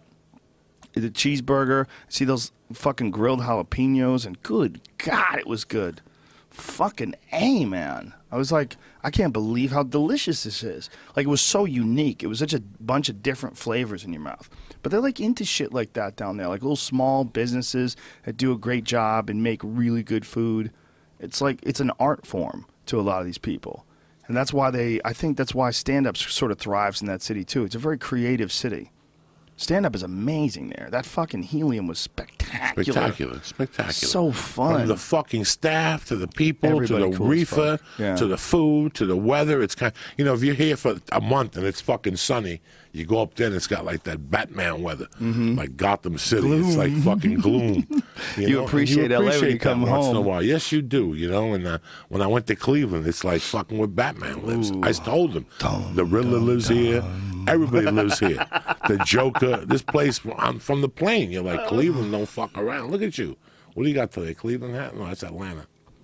That's Cleveland Indians. Cleveland? Oh shit! Look at you. I was talking about Cleveland. That's hilarious. The Portland, everything's rainy, so it's all like the green is like a different green. Like the grass, you don't see like dry grass up there. That grass is glowing. It glows. You could eat that shit raw. Fuck the juicer. You eat 3 pieces of grass, you test positive and shit for fucking. As long as you take your vitamin D, because you're not going to get a lot of sunshine in the winter. But if you take your vitamin D and deal with that, it's a relaxed place too. There's not that many people up there. I think Portland only has like 500,000 or something, right? How many people? Google that shit. I bet. I'm gonna guess. How many people you guess? I'm guessing somewhere between 500,000 and 600,000. I'm not good with In that. Portland? Yeah. I'd say 1.2 million. No, 2.1 million. The Wikipedia official population is 609,000. Oh my Boom. gosh. Done. Thank you. Wow. All right, so Yeah, I've been going small. to Portland since '98. I had a friend, Floyd the Kidney. He used to go to dialysis. Floyd the Kidney. So I used to call him Floyd the Kid, Floyd J. Phillips. He's my brother from a different mother. Lives in Grand Rapids, Michigan. And Floyd J. Phillips was my friend in Portland. So I met him doing the Seattle Comedy Competition. And he said, listen, if you want to come to Portland, I'll get you into Harvey's. That was the big club for years. That club, 5 days a day, you want to shoot yourself. Saturday night, the grand finale, the club owner invites his mother to the club, and she sits in the front row. Either gives you the thumbs up like fucking Gladiator or the thumbs down. You No never come way. back. Yes, she does. His mother. Oh, my God. So they attract a different type. They attract, like, comedians that are magicians and hypnotists. So when Helium went to Portland, it just knocked them out of the fucking race. It's 2 different worlds. Helium's bringing killers. They still got guys that play the trumpet on stage and jump up and down. They used to book Stanhope once a year. They're the only club that once a year they worked a dirty week. And it was either Stanhope and Ingram or Stanhope and me. That's it. One year. 1 week a year. Wasn't there a place in Seattle that was like super squeaky clean at one point? Was it Giggles? Giggles. Is that still around? No, the owner, Terry, went back to Utah. He's a Mormon. He had a club in fucking whatever that was popular, so he bought Giggles from this dude that was a fucking pilot in Vietnam. And he was half Ubats, and he used to drive a Jaguar. And he hated dirty comedy, but he hired me. I used to put them together to hire me. But the beauty is I got in with the waitresses. They did drugs. They were fucking cool. So I made the one waitress was partying with fucking the singer from Alice in Chains, dog. Whoa. She used to tell me, Lance Taylor? anytime you want to come and do some heroin with us. Oh, my God. And I used to sit there going, oh, my God. I didn't know who Alice in Chains was. I'm not going to lie to anybody. Wow. At the time, I had no idea. And I used to tell the waitresses to go in the room and see who the feature act was for the following week. This is how fucked up this guy was. So they'd say, he doesn't have a feature the rest of the month. So after I'd work on Saturday, First thing Monday morning, 9:01, I would call him and go, whatever his name was. Hey, Joey Diaz here. Can I feature this week? Let me see if it's open. Yes, it's open. Hey, let me ask you, when was the last time you were at the club? 8 years ago. He was so ubats, he was gone, like his mind was gone. Here's the better one. Thursday night was Olympia. So you had to drive to Olympia and do a one-nighter. And then Friday and Saturday night, he had 4 shows at the club at Giggles. Olympia was $150 for the feature and $100 a show. So you got $550. I would do Olympia and then go there Friday night and take a draw for $250. And Saturday night, he'd still pay me the $550. Who's better than me? I got that guy every fucking week when I was there. So He was just too old? He just didn't know what was going on? No, he wasn't that old. He was just he was gone. And he would ask me on Monday, when was the last time you were there? 6 years ago. Okay, I'll see you Thursday night. It was fucking crazy. Let me tell you how crazy he was. So you were on stage, and there was a window next to the stage. So that's how you knew when he pulled up. So I would work dirty, go up there, dicks, fuck you, cocks. And as soon as I see his light, I count to 5. As soon as he hit the door and be walking to the back, I do knock-knock jokes. So I lit the girl on fire, and we walked through the jungle, and he'd leave, watch you for a minute. I had to be clean for 1 minute, and then he'd disappear. And then you went right back to your routine. That's hilarious. But here's where it gets better. I worked with, there's a guy up there, I can't remember his name, this fucking great guy out of Seattle. He's a tennis coach at the University of Washington. This guy is badass. He's been on the road for years, did all the TV shows. He's a gentleman and the cleanest comic working. And he was on stage one night. I was featuring for him. And that owner walked in and confused me for him. And when he got off stage, he's like, what the hell's the matter with you working dirty? And the guy's like, I don't even say a curse, Bob. Bob! That was his name, Bob. And he goes, yes, you were. I just watched you being dirty. It was me. He got shot down in Vietnam. His mind was gone. They gave him a check and hit him up in Seattle. And he bought a comedy club. He wouldn't even drink. He'd just lock himself in his fucking office. So he sold it to Terry, and Terry wanted it all clean. And then it went on, and that was in the U District. That club is in the U District. What's the U District? It's like putting a club and sits on across the street from El Compadre. You're going to get customers. Yeah, the U District is where the University of Washington is. It was a couple streets away from the main strip where everything crack-a-lacks. That's a great, interesting strip. That's where Bruce Lee opened his first fucking school. Really? Right up there, yeah, bro. Seattle. Bruce Lee walked around Seattle, dog. That's wild. And he opened his first school up there, not with Yip Man, but with those black guys. That's where it all started. Well, there's a large Chinese immigrant community Yes, up then there, he right? went. Then he came to Oakland. You know, up there was where all the rumors came that the mafia went and told him not to teach white people, and he told him to suck his dick. Then they sent the dragon over there. Then the dragon kicked him in the spine, and he went to the hospital. And that's when he wrote the Tower Jeet Kune Do. That's the story they tell you in the movie. That's not what happened.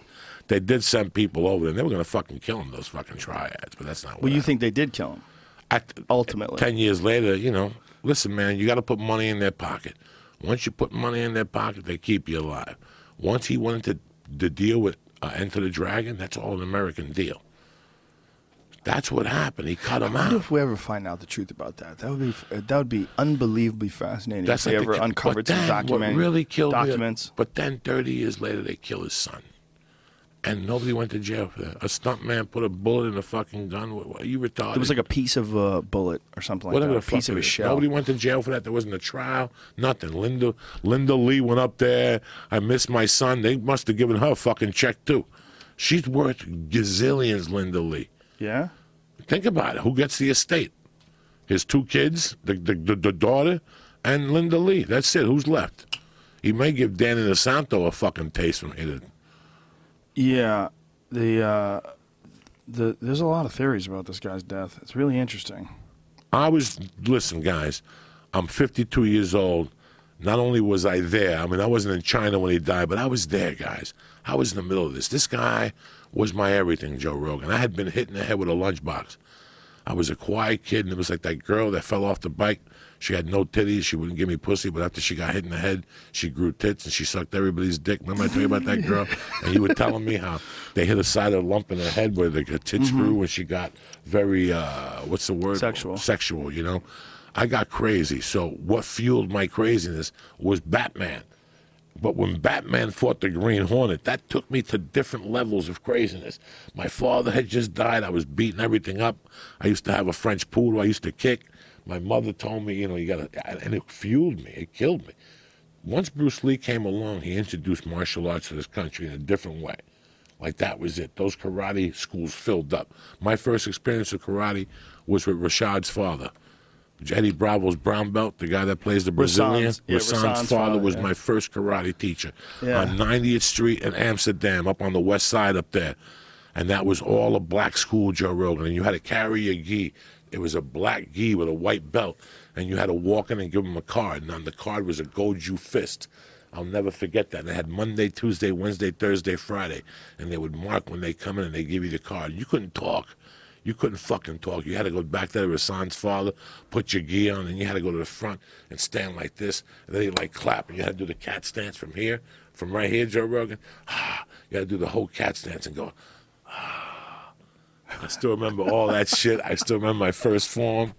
I stayed with Rashawn's father. It was white, yellow, green belt, purple belt. I stayed with Rashawn's father. Rashad, whatever his fucking name is. From the time I was maybe 6.5 to maybe 9, I went to that karate school religiously. And when they sent me to Catholic school during the week, I would go on Saturday mornings. And he would be pissed off. Like, what the fuck you been all week, guy? Rashad's father used to...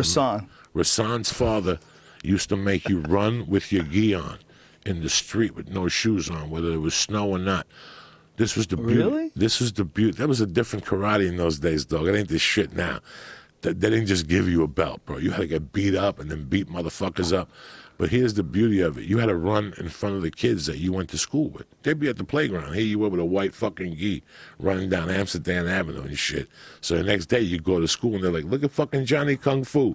It's on. And you had to fight fucking 10 fucking kids and shit because they'd see you. This is a different time. For folks who don't know what we're talking about, Rasan is Renato Laranja. That's his character. The Brazil, like, all the fucking people. Hey man, what happened with you and that Brazilian guy? Nothing. That guy is my friend. He's not really Brazilian. There, I said it. It's like they're trying to keep this goddamn secret. It's so ridiculous. It's not a Brazilian. He's an American actor / comedian, a very funny man. Like Rasan Orange. So during like this, Nicky Swanson. So, but here's what killed. What's that? Nick Swartzen, that's how he calls Nicky Swanson. Whatever his fucking name is. You don't know. But here's what the killer was. So I'm involved in all this, Joe Rogan. At the time, my mom moves to Jersey, and on Saturdays I have to go to the bar in Jersey, or I'd have to go to the Bronx and do the numbers. When I went to Catholic school on Saturdays, when my stepfather would pick me up Thursday night. Friday was movie night. I'd either go to the Route 3 fucking drive-in. That's where I saw Enter the Dragon. No, I saw Chinese Connection and 5 Fingers of Death. I'm going to drop it on you motherfuckers. That's when the guy's hand would turn purple because he'd do the iron palm technique that was just on El Rey. Fucking, you got to give a shout out to Robert Rodriguez. He put it on. Me and all the handful, our heads almost fucking blew up. That's all. That was the first martial arts movie that was released in the United States when his hand turned red and at the end he puts it through the guy. But I saw those two. Here's another fact. Hit me. Here's the fact that really kills America. This is what really throws a twist in it. What's this young man's name? I can't. Jamie. Jamie, put on the date of Bruce Lee's death and put the date up of the release of Enter the Dragon. Why? Is it the Go same look. day? Go What does look. it mean? Go look. Just tell me. What does it mean? One or the other. It happened 1 week apart. That's the kinky thing. This is the biggest movie in the country. Do you understand me? This movie came out on a fucking Friday. By Saturday, you were on the phone with everybody. Uncle whatever, you got to go see Bruce Lee. He fucked everything up. When did Bruce Lee die? August 19th, 1973 to, yeah. When did July 20th, 1973. When did the movie get released? That was the weird part of it. That this guy was a fucking genre. And all of a sudden, look at his face. Look at his face. Go back to his fucking face. The Chinese are the best people at embalming. Look at his fucking face in the casket. Look at his fucking face. That guy took a beating, dog. Didn't even look like him. That's what they were selling in Chinatown a week later, those pictures of Bruce Lee. Go ahead, click that. Click that fucking video. See what he tells you. The fucking true story. Look at that shit. Joey, what are you talking about? This is a crazy person's video. The true story. The forbidden ritual of the steel palm.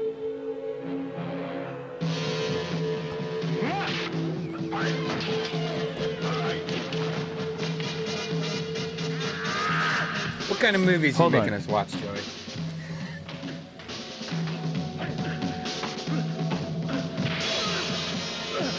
Doing kung fu with Yip Man. Looks like Dave Taylor.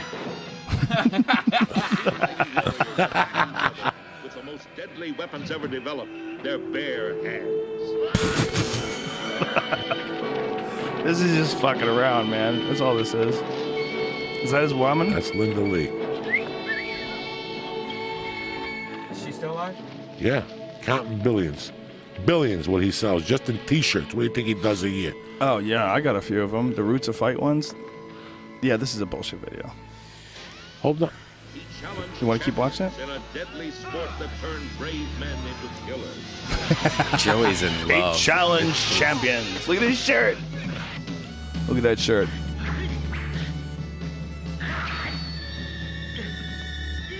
Look at that one.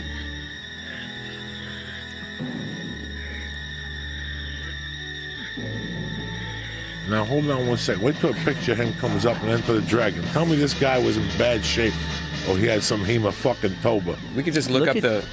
We could just look up the death photo instead of having to watch this horrible movie. They ain't no horrible movie. This is the sound This isn't effects. horrible. What, he was the original wife beater wearer. Who wore a wife beater before Bruce Lee? Nobody did, right? Who the fuck wore those? That wasn't common. Ha-ha! He was the first guy with a six-pack. Who Really? the fuck else in a movie had a six-pack? Who in a movie would show their six-pack? What guy in a movie? Even Chuck Norris, when you saw him, he was kind of smooth. Like, no one ever looked like this before. Like, where a guy took his shirt off and started flexing, and you see his six-pack and all his sinew and muscles. Tarzan. Nah, Tarzan was smooth. Tarzan was like a fit dude, but he was smooth. No one's ever done Tarzan right. That's a movie that no one ever really nailed. Yeah. Nobody ever really, you really believe some dudes out there living with monkeys. Can't believe we watched that whole thing. And that death photo wasn't even in it. Yeah. Fuck. They're trying to confuse us.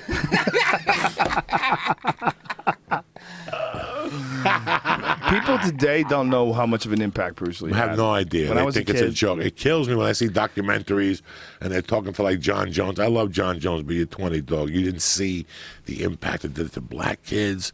Chinatown on Saturdays would be packed with white kids eating everything.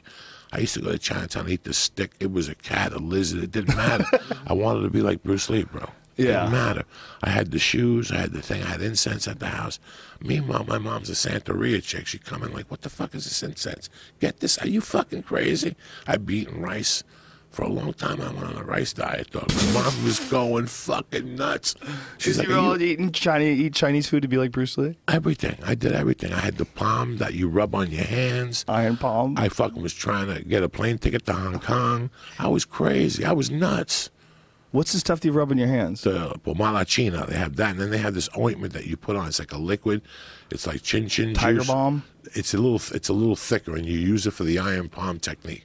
So you rub it on your hands, and you hit a bag before you strike something. And that's it very really, important. yeah, it's that important. You put it on your elbows, your joints. You remember they used to have those stores you could buy ninja stars? They used to have them in Chinatown. You could But go they and you were could never actually sharp. buy throwing stars. Yeah, but they were never sharp. I'm ready to go to war. I got 4 stars in my pocket.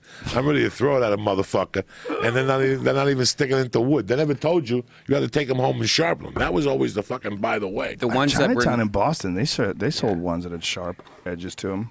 I used to get Black Belt magazine. That was Me my too. magazine, That was and my all the ones magazine. in there were sharp though, because I Really? got a few of those, and we would like throw them against walls. Do you remember Century Martial Arts catalog? You get that catalog, you can order all kinds of shit. Coco Bolo, nunchucks. I was I'm gonna tell you Coco-Bolo how wood. old I am. I used to get my shit from Honda. Honda was the original. Honda Martial Arts, yeah. And they had a store on Broadway, Fifth Avenue. When you go in there as a martial arts kid, you would come. Your head would blow up when I was 10. I would save all my money. I would work the Yeah. bar, and I would go over there on Saturdays with 6 other gorillas. This was way before weed. This is what a lot of people don't understand. I stayed in martial arts. And the reason why I quit was because those kids didn't get high. I couldn't hide it from them no more. I liked those guys. You know, I used to go to class. In those days, I went to my mother's bar, I ate dinner, and I went to karate. And in those days, you were a kid, but you went to the kids' class, and you stayed for the men's class. And the men fucked you up. And that's the guys that held the boards for you. The upper belts would fuck you up. I would leave there at 9:30. And walk home after 2 hours of that shit. And sometimes I go to North Bergen, go to my house, and go to Mario Diaz's house. He was a Chinese-Cuban kid, and he had a basement. And that's where everybody met. Like, in those days, there was no Brazilian jiu-jitsu. It was karate. Did you ever go to tournaments? Did you ever fight in a tournament? Yeah, but I fought semi-contact. Oh, well, and my leg would touch. always slip, and I'd hit you in the head, and I'd get disqualified. But I always won first place in the form. So my goal was February of 1979. I had a goal on my birthday, 2/19. I said, I'm going to go to this tournament. It was a regional New Jersey tournament. My goal was to take first place in the form and first place in fighting. And I was going to quit, Joe Rogan. That's it. I was going to go to that tournament that Sunday and quit and never go back to karate. I was going to focus on basketball. And I went to the tournament. I got disqualified for kicking, but I took first in the form. And on the way out... You had good forms? Yeah, I had really good form. Back then? This was when I was Ishinryu Karate. This was on 22nd. The guy's name was Nelson Norlander, Wayne Norlander. He was another Vietnam vet, bulky white dude like Chuck Norris. And he looked at your report card. He was a little bit more serious. He wasn't a nice guy, but he had good form. You know, he had good karate he taught. And that was the last. So, like, what belt were you?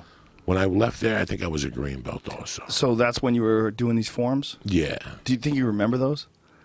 No. Like when you did that Joey karate thing where you used to run around throwing kicks and punches in the that air? was part of it, those little moves. I still remember one form that you learned where you put your hand out, the elbow, you let them go, and then punched. It was like a really neat form, you know, because I used to hang out with Fuja Pai Kung Fu guys. I used to hang out with Hapkido motherfuckers. I used to hang out with a couple Cubans that were into judo. You know, one time in Union City, they had a huge Russian judo school. There was also William Bolt. He was the original. He was the original Aikido dude. Oh shit! Oh shit!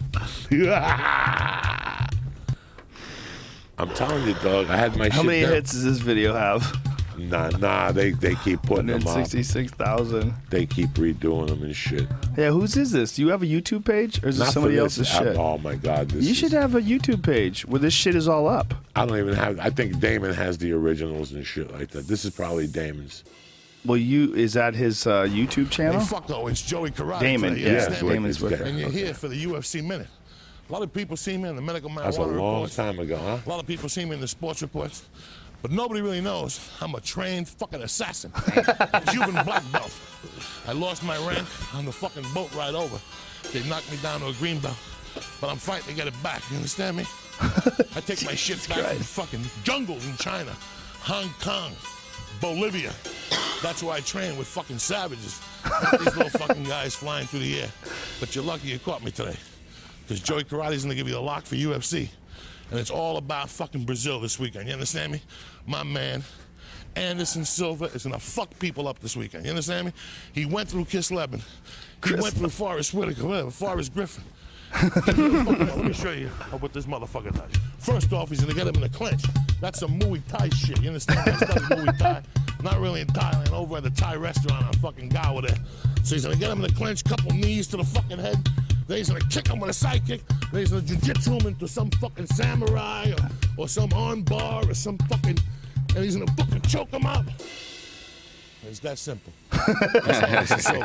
Why don't you do these again? Yeah. Why don't you do your Joey Karate predictions? Because you got to move on. You got to move on? Sure. These are amazing, though. No, I can't do these no more. I'm too old.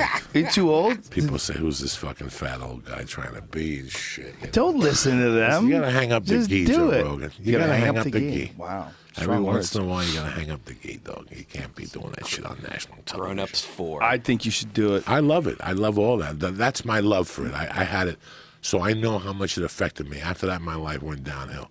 The next 6 months of my life were a disaster. After martial arts. I hit the number, yeah. When I quit, that was it. That was the beginning of the end. 6 months later, my mom died, and it was all. But when I got my life back together, that's what it was. I got back into it's great for people, man. You need to do predictions for fights. I'm too out of it anymore. But you're good at it, even if you're wrong. It's hilarious. Listen, I felt in my heart Dos Anjos but I couldn't say it. People were going to think I was Did you see the crazy. fight? Yeah, I finally Incredible. saw it. Pettis versus Dos Anjos. Pettis, I thought Pettis had an edge in the stand-up for sure. That was a great card. The girl, Joanna, was great. She hits hard.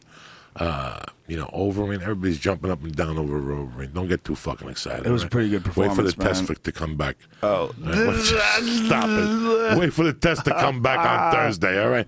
Before you guys start jumping up and down, he beat up Roy Nelson. Poor Roy Nelson. A lot of Roy people Nelson said don't that give a after the fuck. fight about Dos Anjos. They go, please don't test positive. Please. Yeah, I know. He's all ripped up. Unbelievable performance. Like, he's got to be, like, somehow or another, this guy's got to get through this. That was incredible. I really did think that Pettis was going to have an edge in the stand-up, and Dos Anjos was just attacking from the very beginning of the fight in the stand-up. Like, lit him up, man. Straight left hands, blam! Like, super fast. Like, faster than I've ever seen him fight before. His last 2 fights, he's looked sensational.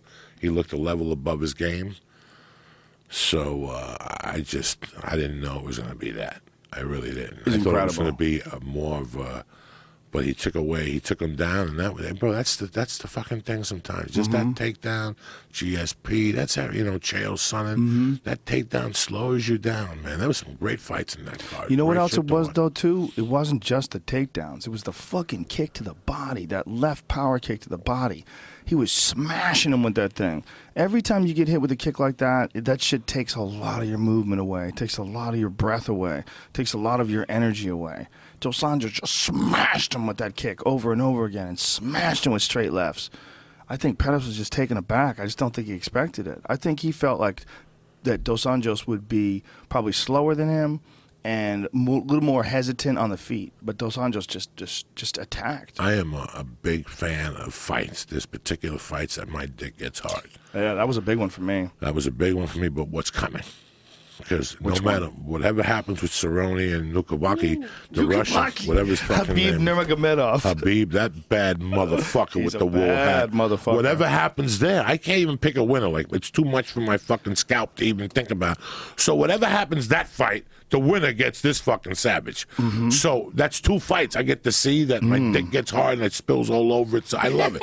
This is tremendous. I love this type of shit. My original fight was Jacare against Yoel Romero. That went down the fucking tubes. See, you get that name right every time. Which one? Those Cuban names just flow right up No, your tongue. Yoel Romero's easy, Yeah, and see? Jacare is nobody fucks up Jacare's name. You understand? Habib Nurmagomedov. That's too much for Uncle Joey.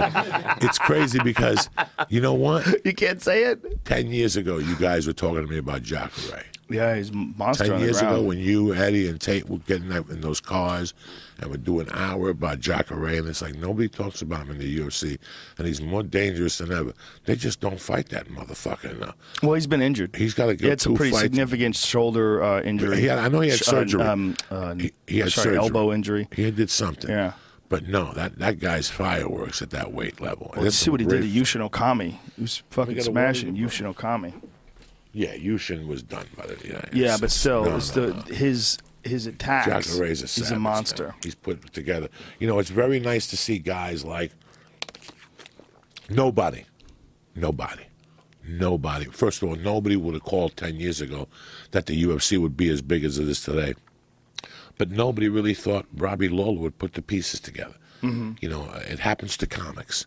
You see them 10 years ago, they go to Montreal, they get a little success, the deal doesn't fall through, and instead of putting their tail between their legs, they become comics. They keep working it. And you see them 10 years later, now they're fucking powerhouses. Well, the same thing happens in fighting. I believe it. This guy does this, he takes a couple losses, he gets better and better and better, and next thing you know, his ground game now is par with his striking. His striking is par with his wrestling. It just all fits. And once it all fits, you're not going to stop somebody. You're not going to stop them for a while till they overthink themselves. And once they overthink themselves, that's like comedy. You ever overthink yourself, you go up there, you don't get the reaction you want? Keep it fucking simple, bitch. Who the fuck are you to overthink things? Once we start thinking is when we kill ourselves. But I see it. I see it with Robbie Lawler. Guys like Robbie Lawler have to really make you believe in any other field that you may do, whether you're an artist, a singer, that, you know what? You took your lumps for a few years. You really did, man. But something you did, whatever you're doing now, stick to it. You said it was because he wasn't sparring anymore. He just was We wrestling. took some time off of that. Yeah, But- it's people put the pieces together. That's not what he did, though. He got better once he started sparring again, really. Right. But no, he put the pieces together after 10 years. He was a good fighter. He was a slugger. What it is American Top Team. That's a big one. Is he it went really to, that yeah, good? it's huge. He went to a real big gym, and he got really dedicated, and, he became a more mature man. He's in his 30s now. He's a real mature professional athlete now. It's just, he was a wild motherfucker when he was young, but now he's a real champion. I mean, Robbie trains like a fucking champion, and he always had the ability. He always had the mindset, for sure. And now you're seeing just the fruits of his labor. He's grown up. He's got a wife and a kid now. He's a different animal. He's a totally different animal. And he's coming out for blood, man. He's coming out for blood. Johnny Hendricks looked good. Looked real good. Looked good. Dana White said he didn't like that fight. But for a guy to do that to Matt Brown, hold him down like that, beat him up like that, I was impressed. That's how you're supposed to fight when you can wrestle that way. Why would you everybody wants everybody to fight in a way that's not smart. Like, for a guy like Johnny Hendricks, that's a smart way to fight. You throw some punches on your feet, take that motherfucker down anytime you want, beat him up when you can. And when you got a guy like Matt Brown, you better do that. GSP did it for years. Do that. Yeah, but GSP did it for years. You got to do that with a guy like Matt Brown. That, You going to stand up with him? That's crazy. You have a huge advantage if you take him to the ground. On your feet, you're pretty much dead even. If you just decided to slug it out with him, Johnny might have more one-punch knockout power, because Johnny has some pretty crazy one-punch knockouts where people go flying like he's got magic in his hand. Like that red hand from Kung Fu. Bah! Like, he sends guys flying. Like, doesn't do it as much anymore. But, if you go back to some of his highlight reel knockouts, like the John Fitch one or the Martin Kampman one, they go flying. He just, blam! He just cracks him with that left hand. So you add that and then the Muay Thai of Matt Brown. Matt Brown's nasty. Johnny might be able to hit harder with one shot, but Matt Brown's knocked some motherfuckers dead too, and he comes after you, man. If you're just gonna stand with him and just trade with him, Robbie Lawler did it, but Robbie Lawler's the fucking champ. He went 5 rounds with Matt Brown, and he's gonna do it. Robbie Lawler is gonna fight Rory McDonald again. That's gonna be fucking crazy. When is that? I think that's April. When is that? I'm not sure. I want to say, I don't know, man. Robbie Lawler. 189, July 11th. July. Oh, okay. Jesus Christ, that's the big one in Vegas. Oh. What's July 11th? That's the big Vegas card. Which one is that? Who's on that? Who's on that card? I'm in Atlanta. Who's on that card, Jamie? That's International Fight Week in Las Vegas. Yeah, that's a big one, dude. What's up, dog? Why you That's a eyeballing big me, one. cocksucker? You know I love you. That is a giant card. That's the Conor July McGregor. card. Ooh, Conor McGregor versus Jose Aldo. Oh, Jesus fucking Christ, that's right. Who else? Oh, good Lord, that's a fucking That's all I fight. have announced right now. That's all you have. That's all you need. That's all you need. You don't People need pay anything. just for that. What are you going to put? This before already that? sold out. As soon as it gets on sale, it's sold out. Wow. The amount of people that are gonna come over from Ireland. There's gonna be people watching that shit on closed circuit. It's gonna be all throughout. Vegas is gonna look like Ireland. It's gonna be madness. Nobody brings motherfuckers like that guy. That guy brings a lot of fucking people to the fight. Fuck St. Patty's Day. Wow, Robbie Lawler and Rory McDonald and Jose Aldo and Conor McGregor on one card. Oh my God. Good Lord. God, keep together. Please keep together. Right. Please, right now it's March. April, May, June. 3 months for some bad shit to happen to someone's knee. 3 months for someone to get a Don't even say broken it. Don't knuckle even or say it. something. Why are you putting the kiss of death on him? Because he spit his I shirt. gotta spit myself. You know what I'm saying? You gotta Tits. spit yourself. It's interesting, when this is happening too, what time in their career. McGregor on the rise, and Aldo has been a champ for a long time. It's a good time. If McGregor was going to fight him, now's a good time to fight him. He's had so many really tough fights, really wars. It's a fucking interesting fight, man. Really interesting fight. And then Robbie and Rory's going to be interesting too, man. 5 rounds. Who knows what the fuck's going to happen in that fight? Who knows what strategy Rory's going to employ? Rory apparently had something wrong with his ankle. He was talking about it when he came in here for that fight. Couldn't move around as much as he would like to. Stood right in front of Robbie. Wonder how he's gonna fight him when they fight in July. Because, he got a lot better since then. Rory got a lot better. Robbie got better since then. They both got better. Robbie being the champ now, he's going to really have, he's going to have a pretty significant advantage as far as, confidence and mindset. Like, having already beat him once, beat him and hurt him, and now also being the champ. But that doesn't mean anything, man. Rory's talented as shit. He's a really fun guy to watch, Rory, because he's such a student of fighting. He doesn't have, ridiculous athleticism, ridiculous knockout power. He just does everything great. Everything he does is great. He knows what to do. His footwork's excellent. Real smart about it. He's an interesting dude on the podcast, too. I don't know if you listened to the one that I did with him. It's one of my favorite ones with fighters. He's a real down-to-earth dude. He's totally honest about it, too. Like, the way he stares down guys, like he looks like dead in the eyes and shit. He's like, well, dude was staring at me, and I don't want to turn away like a bitch. He's like, instead of sounding like some sort of a psycho, it's like, well, I guess that makes sense.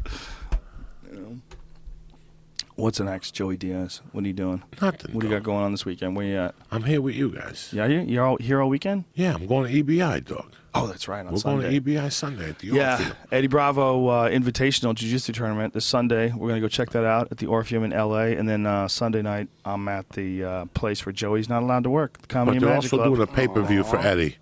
They're also doing a pay-per-view for Eddie. You got to look into it. I don't know how much it's going to cost or whatever, but please.